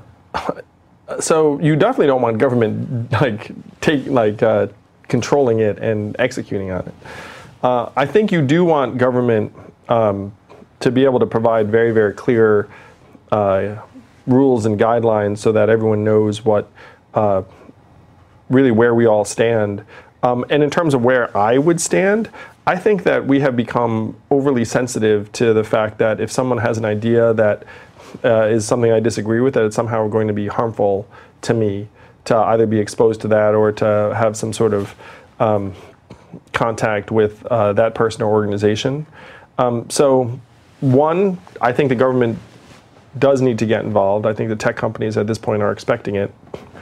And two, if you were to create guidelines, I would want them to be as mindful of the fact that that we live in a country where, you know, free speech is protected, and that people need to be able to express different types of viewpoints without feeling like they're going to get cast out of the public forum. So you would basically sort of treat them like a public utility, that basically everyone should have access to them, and as long as you're not breaking the laws of the United States, something like that. That's pretty much where I'm at. If I had to go the government route, it's like, if you're not breaking the laws of the United States, I believe everyone should have access to these things. And then if you're selling drugs on them or involved in terrorism or something else. But beyond that, it's like, if you're Steven Crowder and you make a joke, or you're me and you talk to somebody who's shady or whatever, you know what I mean, as an interviewer or whatever, it's like, you have a right to do all of those things. But if you're breaking the direct laws of the United States, then there's something else. Yeah, I'm on the same page.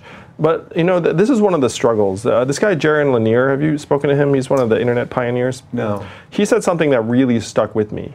He said that the internet is much better at transmitting negative sentiments and ideas than positive sentiments and ideas. Have you been on Twitter? and that has very profound repercussions. And so that's one of the reasons why people are struggling so much with this, is that they feel like, in principle, you and I are on the same page. It's like, look, as long as you're not breaking the law, like, people should be able to say what they want. But then some of these negative ideas and sentiments and emotions are so viral in such a propulsive way that then, like, in many ways, then, like, the natural reaction is to say, oh, I guess we have to clamp down on that. Mm-hmm. And then it's like, clamp down on this, that, and then it ends up being a line drawing problem and a slippery slope. Yeah. So basically, but you're saying you have to suck it up, though, right? Because that's the risk you have to take. You're going to hear some bad stuff.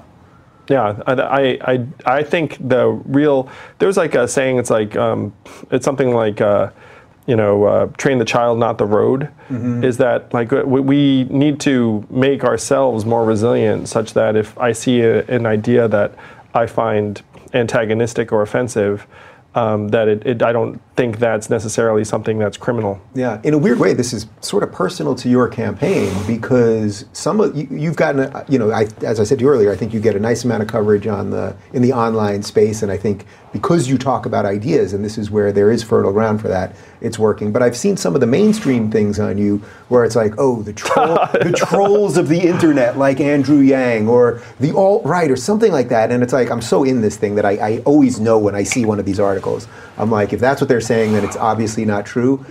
But the piece that I would say is true is, I think there's the sort of meme makers, the Yang gang on Twitter and all that, they like you, and there's a reason for that. And then the media doesn't know, the mainstream media doesn't know exactly how to relate to that. They can't understand that memes could be being made of this guy who's talking about universal basic income, who isn't promising the world to everybody. So then they sort of have to make it sound like, oh, well, he must be in bed with the evil forces under the internet, or something like that. Yeah, and I try and say, it's like, do I look like a white nationalist to anyone? It's like, I'm the freaking son of immigrants, and I feel like they, might not welcome me. Yeah. Gay Jew, welcome to the party. Yeah, it's like, we're really doing this thing wrong, man. Yeah, there's something is going to miss. So, it's been surprising to me. The treatment in the mainstream sometimes has just been very confusing to me. Well, because I've seen once or twice you get asked this question on mainstream things, and it's like, and then it automatically makes you defensive, like as if you have some ownership over it. And it's like, that's just why people can't stand mainstream media, I think, at this point.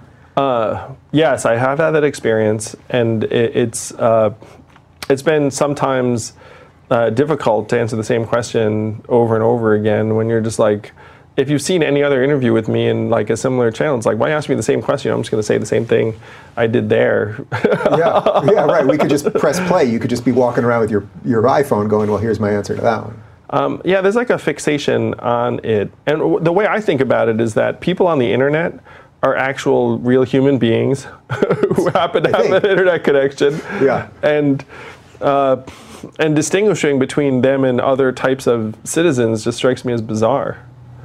Yeah. It's like people on the internet equals just people. As far as I They're can just tell. people. They're not all Russian bots? Yeah, well, someone inventoried my social media following, and it came up like 97% human. So it's that's got to be the best of the crew that you're involved in. Yeah, so if you do the same exercise on other politicians' social media followings, you get much lower proportions of humans. Something like that. You're not trying to throw anyone under the bus here. Let's just say there are a lot of bots out there for some reason following a lot of these candidates. Beyond just sort of the gotcha questions of mainstream media, what do you make of the general state of media in general, where it seems like it's just, the short questions, cable news, just the state of our sort of paralysis and right versus left and Trump this and, the focus on sort of all the wrong things. I did not realize how institutionalized the media companies were until running for president. And a lot of it is the format of a cable news hit, where the most time you're going to have is 5 or 6 minutes typically, and the rhythm is so abbreviated where the odds of you having any kind of genuine intellectual exchange very low, and so you just end up trotting out very similar talking points over and over again, and the interviewers are fixated on certain types of ideas and talking points, so it starts to feel very repetitive. It's one reason why we're screwed, I'm trying, man. I'm trying to fix it. It's one reason I'm grateful to be here, and I appreciate this format, because the media institutions are confused somewhat by my campaign, but they're accustomed to this very powerful gatekeeping role that is waning quite quickly. And so we're in an era of institutional collapse. Yeah. Do you see that across the board? No, really. I think you're right. We see this across the board. The media gatekeeping collapse, academia for some of the reasons you laid out. I think we see this across the board in many industries. The retail industry, we could look at this, that all of these things are sort of crumbling, and the gatekeepers are sort of freaking out. And I sympathize with them. I don't want things to burn. There's so many great things in this country. Like, look at us. Like, what an incredible experience this is, and yet things are changing whether they like it or not, and because they're hanging on so hard or something, that's making it worse. Yes, and this is one reason why I'm so passionate about universal basic income and the freedom dividend. So we're living through an era of institutional collapse, and when the closer you get to the guts of many of these institutions, like the clearer it gets to you. And so what are we going to do? Can you give me an example of that, like maybe an academic example? Or just something. An academic example. It's very dark where you have all of these people who get PhDs and then they wind up being permanent postdocs and adjuncts, and they're never going to get paid above a certain level. It's never going to be a tenure track position for them, and so they just wind up being subsistence laborers at these universities for as long as they can stand it. And then eventually, many of them can't stand it, or there's even a tragic story in the Atlantic about an academic dies early because of the stress levels associated with that lifestyle.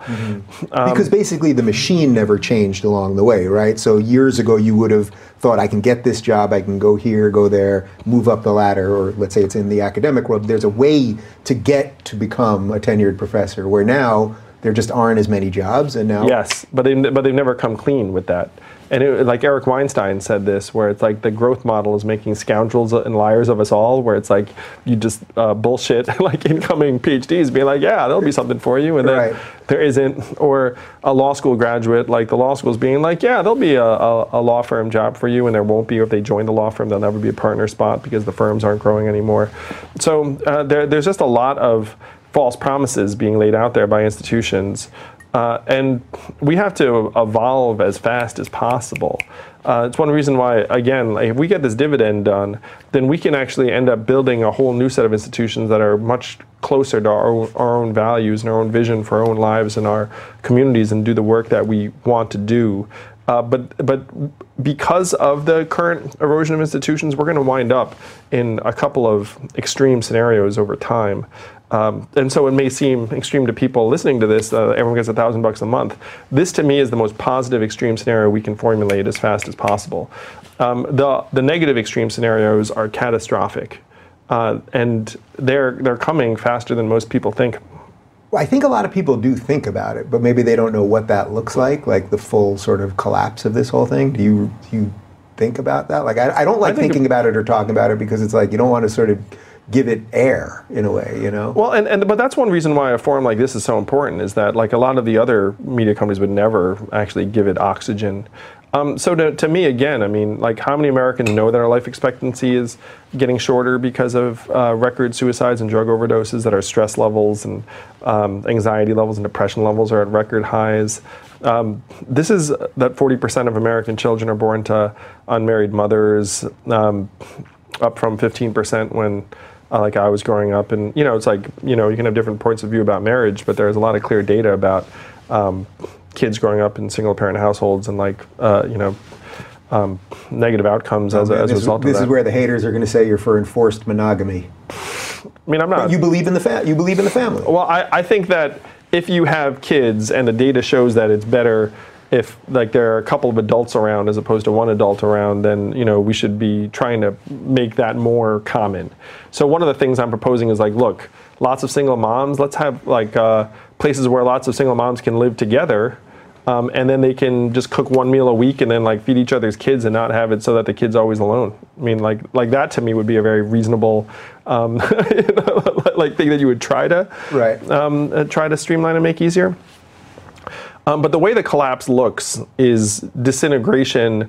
And I learned this by living and working in a place like Detroit for a period of time, where Detroit had a peak population of 1.8 million, and now its population 670,000. So you go there, and there are tens of thousands of derelict buildings. It's unbelievable. I mean, people really can't believe what it looks like in some of those areas. Yeah. And so you have 30% of American malls that are going to close in the next 4 years. Have you been to a ghost mall? I don't think so. Because they are also eerie. Yeah, that's got to be seriously like Walking Dead. Yeah. It's like zombie movie type stuff. You can't just wander in, right? I mean, you've probably been privileged enough to just wander in, you know, because you've got to fix the repair, you know. I mean, I've been, or even if you've been to a mall that's like mostly yeah, I've been to those, or like a dying mall. Mall, sure. Yeah. I mean, I've been in, you know, like ghost malls too. I mean, this, to me, like, the rubber hits the road when we start automating away the trucker jobs. And I'm on the record talking about the fact that, look, if you have 3.5 million 49-year-old men who didn't think their jobs are at stake, what are the odds that at least a few thousand of them decide to park their truck someplace it's not supposed to be? I mean, dozens of truckers protested in Indiana a few months ago by doing something called a slow roll. So they started driving their truck slow on the highway there, but behind them was like, why are we all going so slow? They were protesting the digital monitoring of their driving time. They were mad about that. How mad do you think they're going to be when it's their livelihood on the line, their life savings they put into their, like, mini fleet of trucks on the line? Do you think if we would have thought about these issues differently, or if the right set of people would have thought about the technological issues and the speed with which everything's changing, if we would have thought about this differently in a public way, say 10 or 15 years ago, we might have put up some barriers to some of this stuff? I don't believe that those barriers can actually be, because I am a believer that once the cat's out of the bag, once progress exists, once technology exists, you can't stop it. I don't think there's any evidence in human history that you can. But do you think that if we would have, and maybe some people were, really thinking these through 10 years ago, that it would have not led us here, or that maybe the boundaries of the sort of craziness might have been a little different? There are things we could have done, for sure. And it starts with a belief in our people, where the countermeasure for the lost manufacturing jobs was shitty retraining programs that didn't work. You know, the better countermeasure would have been like, hey, certain companies and certain parts of our society are going to benefit to the tune of billions of dollars from this globalization. You're going to lose your job. Most of it was automation. It wasn't globalization. So it's 80% automation.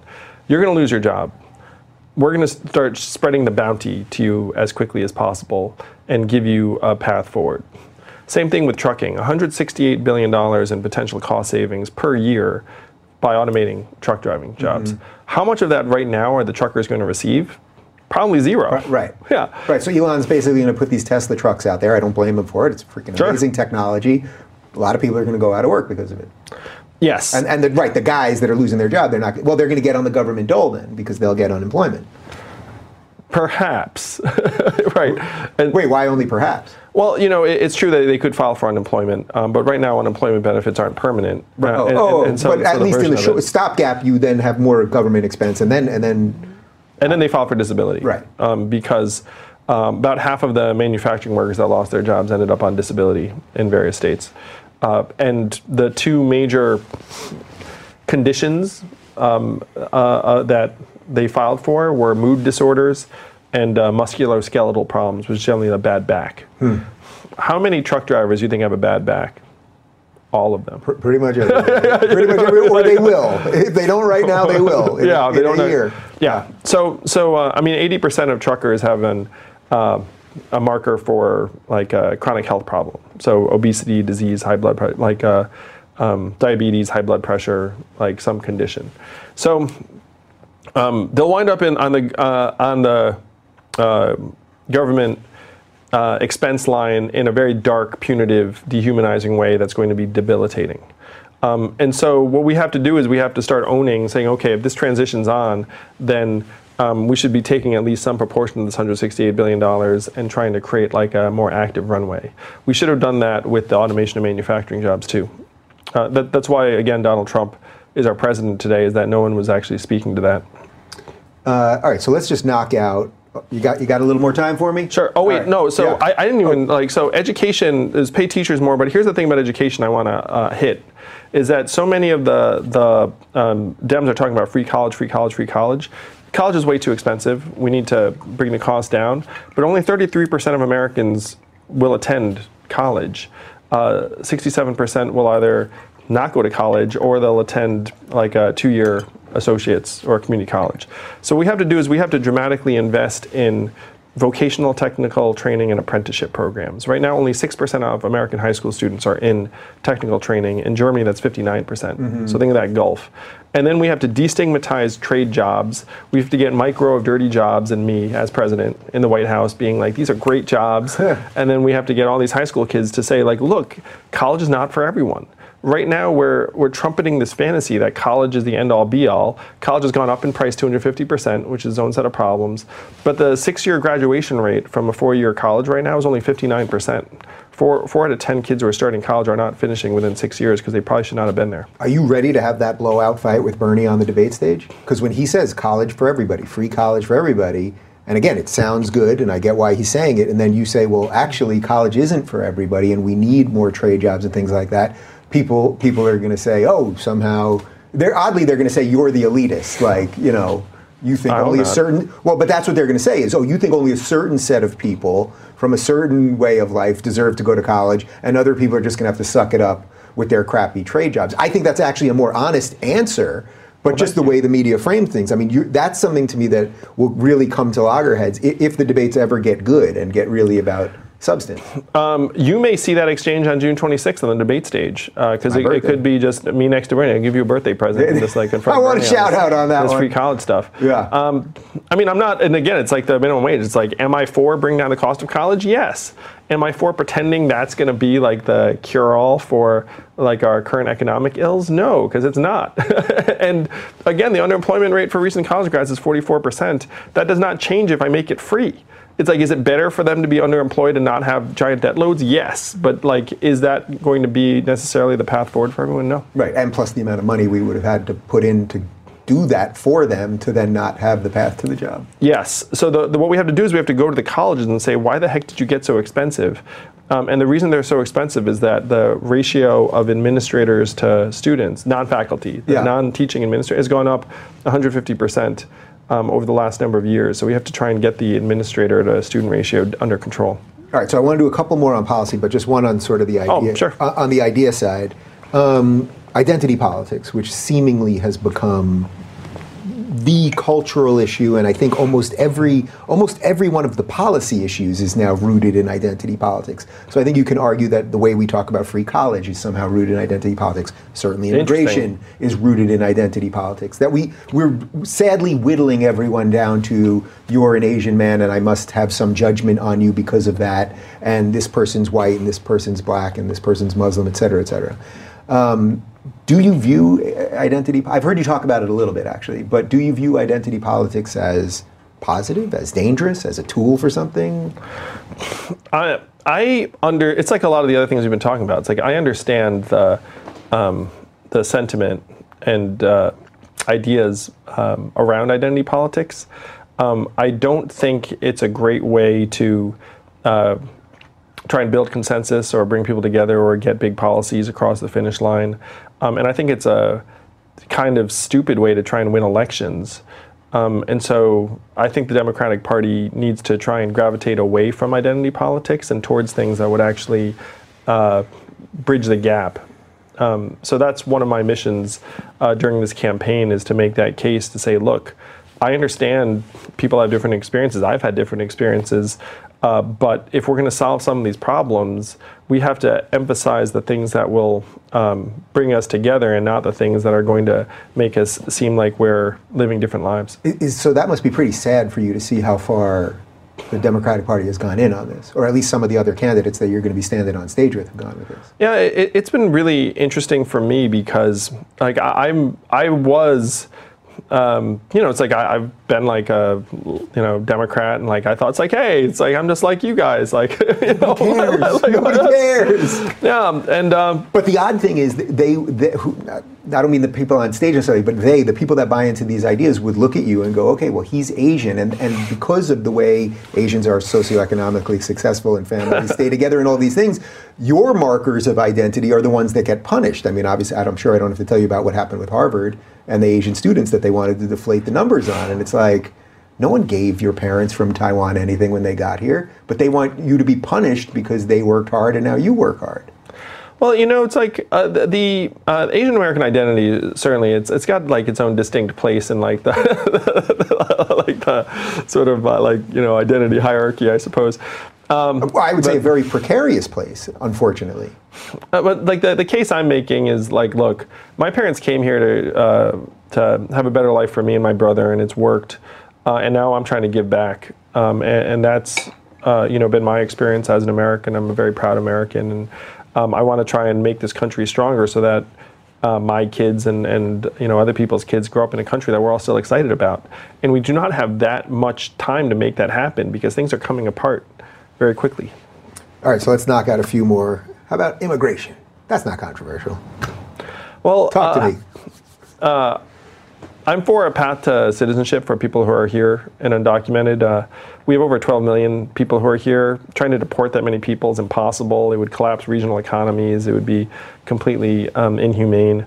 And so the choices are one of three things. One, pretend you can deport them, even though it would be like a complete catastrophe on multiple levels. Yeah, and nobody really wants to do that. I mean, I guess someone does, but when you really say, all right, we have all these people and what it would really take in government force to rip people out of homes and all that stuff. Yeah, it would be, it would just be like the worst chapter in American history to like even try. Yeah. And we'd fail at it. So what is a pathway? So I get path. You want them to have an opportunity to do that. So what does that actually mean? They have to first say, I'm here, right? Yeah, and we all know that whatever path you create, a lot of people are never going to opt into it because they just don't trust us, the government, whatever. Mm-hmm. But if you opted in, pay your taxes, no criminal record, and then you abide by these requirements and keep a clean record for a number of years. I'm thinking like, or the official proposal we have is 18 years. And at the end of that time, then you would become a citizen if you pass certain requirements. And then in this, during this period, then you have this new class of citizenship that's essentially like a legal resident. Right. And is there anything they don't get in that time? Because I think a lot of people that are legal immigrants, let's say a legal immigrant 2 years into the country, looks at the illegal immigrant. I mean, we're seeing this weird tension now, and I think in a lot of the Hispanic communities where they're going, wait a minute, I did what I had to do. I followed the rules. I did all of those things. And now you're going to suddenly let people who snuck in or used family trickery or whatever it is to get in, they're going to somehow jump ahead or get benefits that I didn't get, et cetera, well, et cetera. that's one reason why the waiting period would need to be really substantial. Yeah. But we also do need to try and rationalize our process for people who are here and have green cards, for people who study at American universities. We should be fighting to keep those people instead of kicking them out of the country. Like, if you come here and get a degree from one of our universities, we don't want you to go home and compete against us. Like, right. Stick around. Right. You know, it's a great place to build a life. So and we do need to enforce the border. Like, I'm not someone who thinks that, open borders are realistic. So what does that mean, though, actually enforcing the border? Well, we need to actually put the resources to work. So if you dig into what's going on the border, right now we have hundreds of open positions that we just can't even hire for because no one wants to live down there. And the turnover is really high. And that service pays less than just about any other service. So it's like, let me see, am I going to go live in like the southern border and get paid less and like have very little room for advancement and be away from like my family and civilization? So this is it got so bad that service hired a big consulting firm, I think Accenture, and paid them millions of dollars to like figure out how to hire people just better. How to get somebody down there. Yeah, I think it ended up like getting them like 12 applicants or something. Like, it was like $12 million later, they got like 12 applicants. So that we have like actual just execution problems on the southern border. It's one reason why the wait periods are so long. It's like you show up and we're just understaffed there, and then you end up with sometimes very tragic results. Yeah. Do you think there's technological answers to some of this? Some yes, most of it no. Like, I dug into it and was trying to figure out how technology could help, and most of it is old school, unfortunately, for now. Yeah, so you can sort of have surveillance, but you actually have to have sort of people there, basically. Yeah, most of it, yes. Yeah. Let's talk about abortion. So I told you right before we started, so I am pro-choice. I've been pro-choice my entire life. I can treat people who are pro-life respectfully, and I've had many of them on here and have had interesting conversations. I think that the abortion one brings out something in the national dialogue that sort of gets to the heart of all of the anger, where it's like, if you're on the right, you say that the left hates babies, and if you're on the left, you say that the right hates women, and I think that's just an absolutely false choice, but that's really what we're being thrown at all the time. You are pro-choice, but you want to explain that a little bit? Yeah. I mean, I agree with you that right now it's getting culturally freighted, but I think that women should have the ability to make their own determination. It's a deeply personal decision. I mean, in an ideal society, whenever a woman was getting pregnant, she'd be excited to bring that baby into the world, but that's not the world we live in. And so I want to protect women's reproductive rights in any way I can. Do you have a cutoff point? Is there a set amount of weeks or months that at that point? Well, certainly I find late-term abortions to be really problematic. But my understanding is that those are extraordinarily rare unless there's some sort of medical circumstance. And so I would be reluctant to have some sort of date cutoff because, again, in my view, it should be up to the woman what to do. Yeah. So 6 months. A woman has a perfectly viable fetus at 6 months, and you would still give her that choice? I would. Yeah, it's tough. It's really tough. I mean, I've heard a lot of good arguments against it, but I'll respect your position. All right, I got two more for you. Sure. Non-policy. Let's just talk about the future. And I'm going to try to end on a positive note. I actually had that rule too. It's like I kind of sort of end. Yeah, let's end on. I don't want to end because I tend to be a little bit depressing. Not really, though. It's weird because I think people think if you talk about serious issues that somehow you're depressing or you're like, too much of a realist or something like that. But it's like without this is the only thing that can give us hope. It's not just the slogans that are going to give us hope. I believe so. So thank you for not calling me depressing. Let me see. Yeah, I may need you to dump the water on your head either way at the end of this thing. Let's see how this goes. So I want you to just paint two futures. These are the last two things I'm going to ask you. I want you to paint one future if things really go that meltdown route and continue to destabilize, and we don't heed the warnings and we don't bring in leaders that can honestly fix these things. And then obviously the positive one is, okay, we start getting a handle on these issues. How does some of what seemingly feels like it's spinning out of control, how does some of that actually come back? Like, how do we reconstitute? Yeah. Or so give me the version if we just screw this thing up. Like we have in my view, the greatest experiment ever is the United States. Yeah. And if give me the vision of if we really just don't fix these problems, what this looks like in 20 years, and then the reverse of that. So in 20 years, if we don't change our ways, you're going to wind up with the most unequal society in the history of the world economically, like a winner-take-all economy on a scale that we can barely imagine. And we're already at one of the most extreme points in our history right now, maybe the most extreme point. But this is before technology and capital converge to really create wealth at a scale that right now most of us can barely fathom. And unfortunately, that wealth right now is going to get concentrated in the hands of a smaller and smaller group of companies and individuals.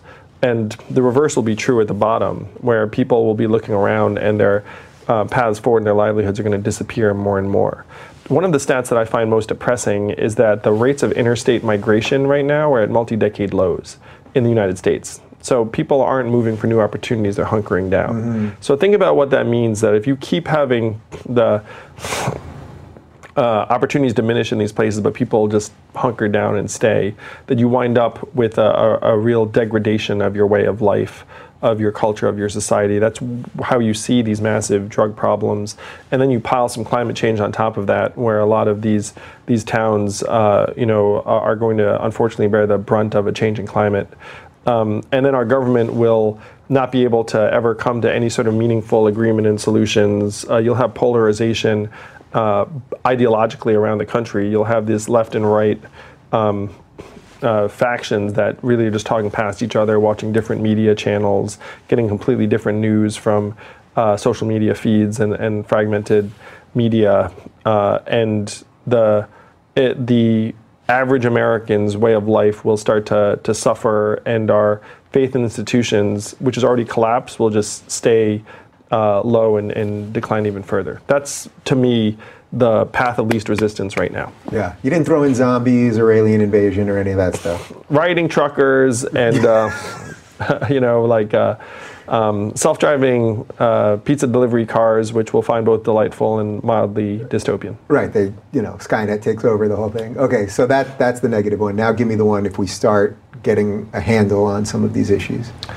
So the positive vision of the future is that we realize that we're in an age of unprecedented prosperity and wealth and resources. And we start recalibrating the way we measure our economy. Instead of GDP, which is a measurement we made up almost 100 years ago, we start aiming towards our own health and mental health and childhood success rates and environmental quality and freedom from substance abuse. And things that we're actually excited about, and say these are actually going to be the new measurements of economic progress.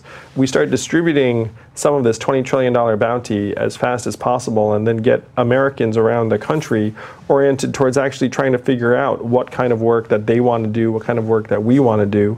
We build new institutions to provide new pathways of structure, purpose, fulfillment, and meaning. We start holding more of these institutions that right now are bloated and inefficient. We start trying to bring them back into line with the rest of society in terms of like their mission and resources and alignment. And we have this American identity that stands the test of time, and we're able to look up and say, we're excited about our shared progress, and that when that person wins, even if that person's different from me, or that person lives in another part of the country, like I'm benefiting from that because I'm a shareholder of this country, and when that person wins, then my dividend goes up a tiny, tiny bit. Mm-hmm. All right, since we did 2+ hours, and I didn't try to get you, I just wanted to hear your ideas, which I have. Can you do me a favor? What's that? Can you just tell Can I win the whole thing? You got it, Dave. Can you become president of the United States? So I said I talked to the president of the United States. No. Nope. Can you tell Mayor Pete that I'm not such a bad guy? But really, I mean, in the scheme of how silly this whole thing here is, we go. I'm literally going to see him this weekend in Iowa, and I will say to him, hey, I had this incredible 2-hour plus conversation with Dave Rubin, and you should really talk to your team about going on. I will do that. Least I could do. This has been an absolute pleasure. I think this is what can fix some of this craziness, and hopefully you get to the 130. Well, I have no doubt you're getting to the 130, so I look forward to tracking this. And how about we do this again, well, maybe before you're president, but if you become president, then I'm certainly coming to knock on the door. This has been a lot of fun, so I'll tell you what. One, after I'm in the White House, we'll do a special Rubin Report from the White House. Love it. But two, I'd be happy to come back even before then. Yeah, let's do it, my friend. All right, thank you very much. I really appreciate it. And you guys can check out @Andrew Yang on Twitter and #YangGang, and it's yang2020.com, right? Yeah, that's right. And yang2020.com.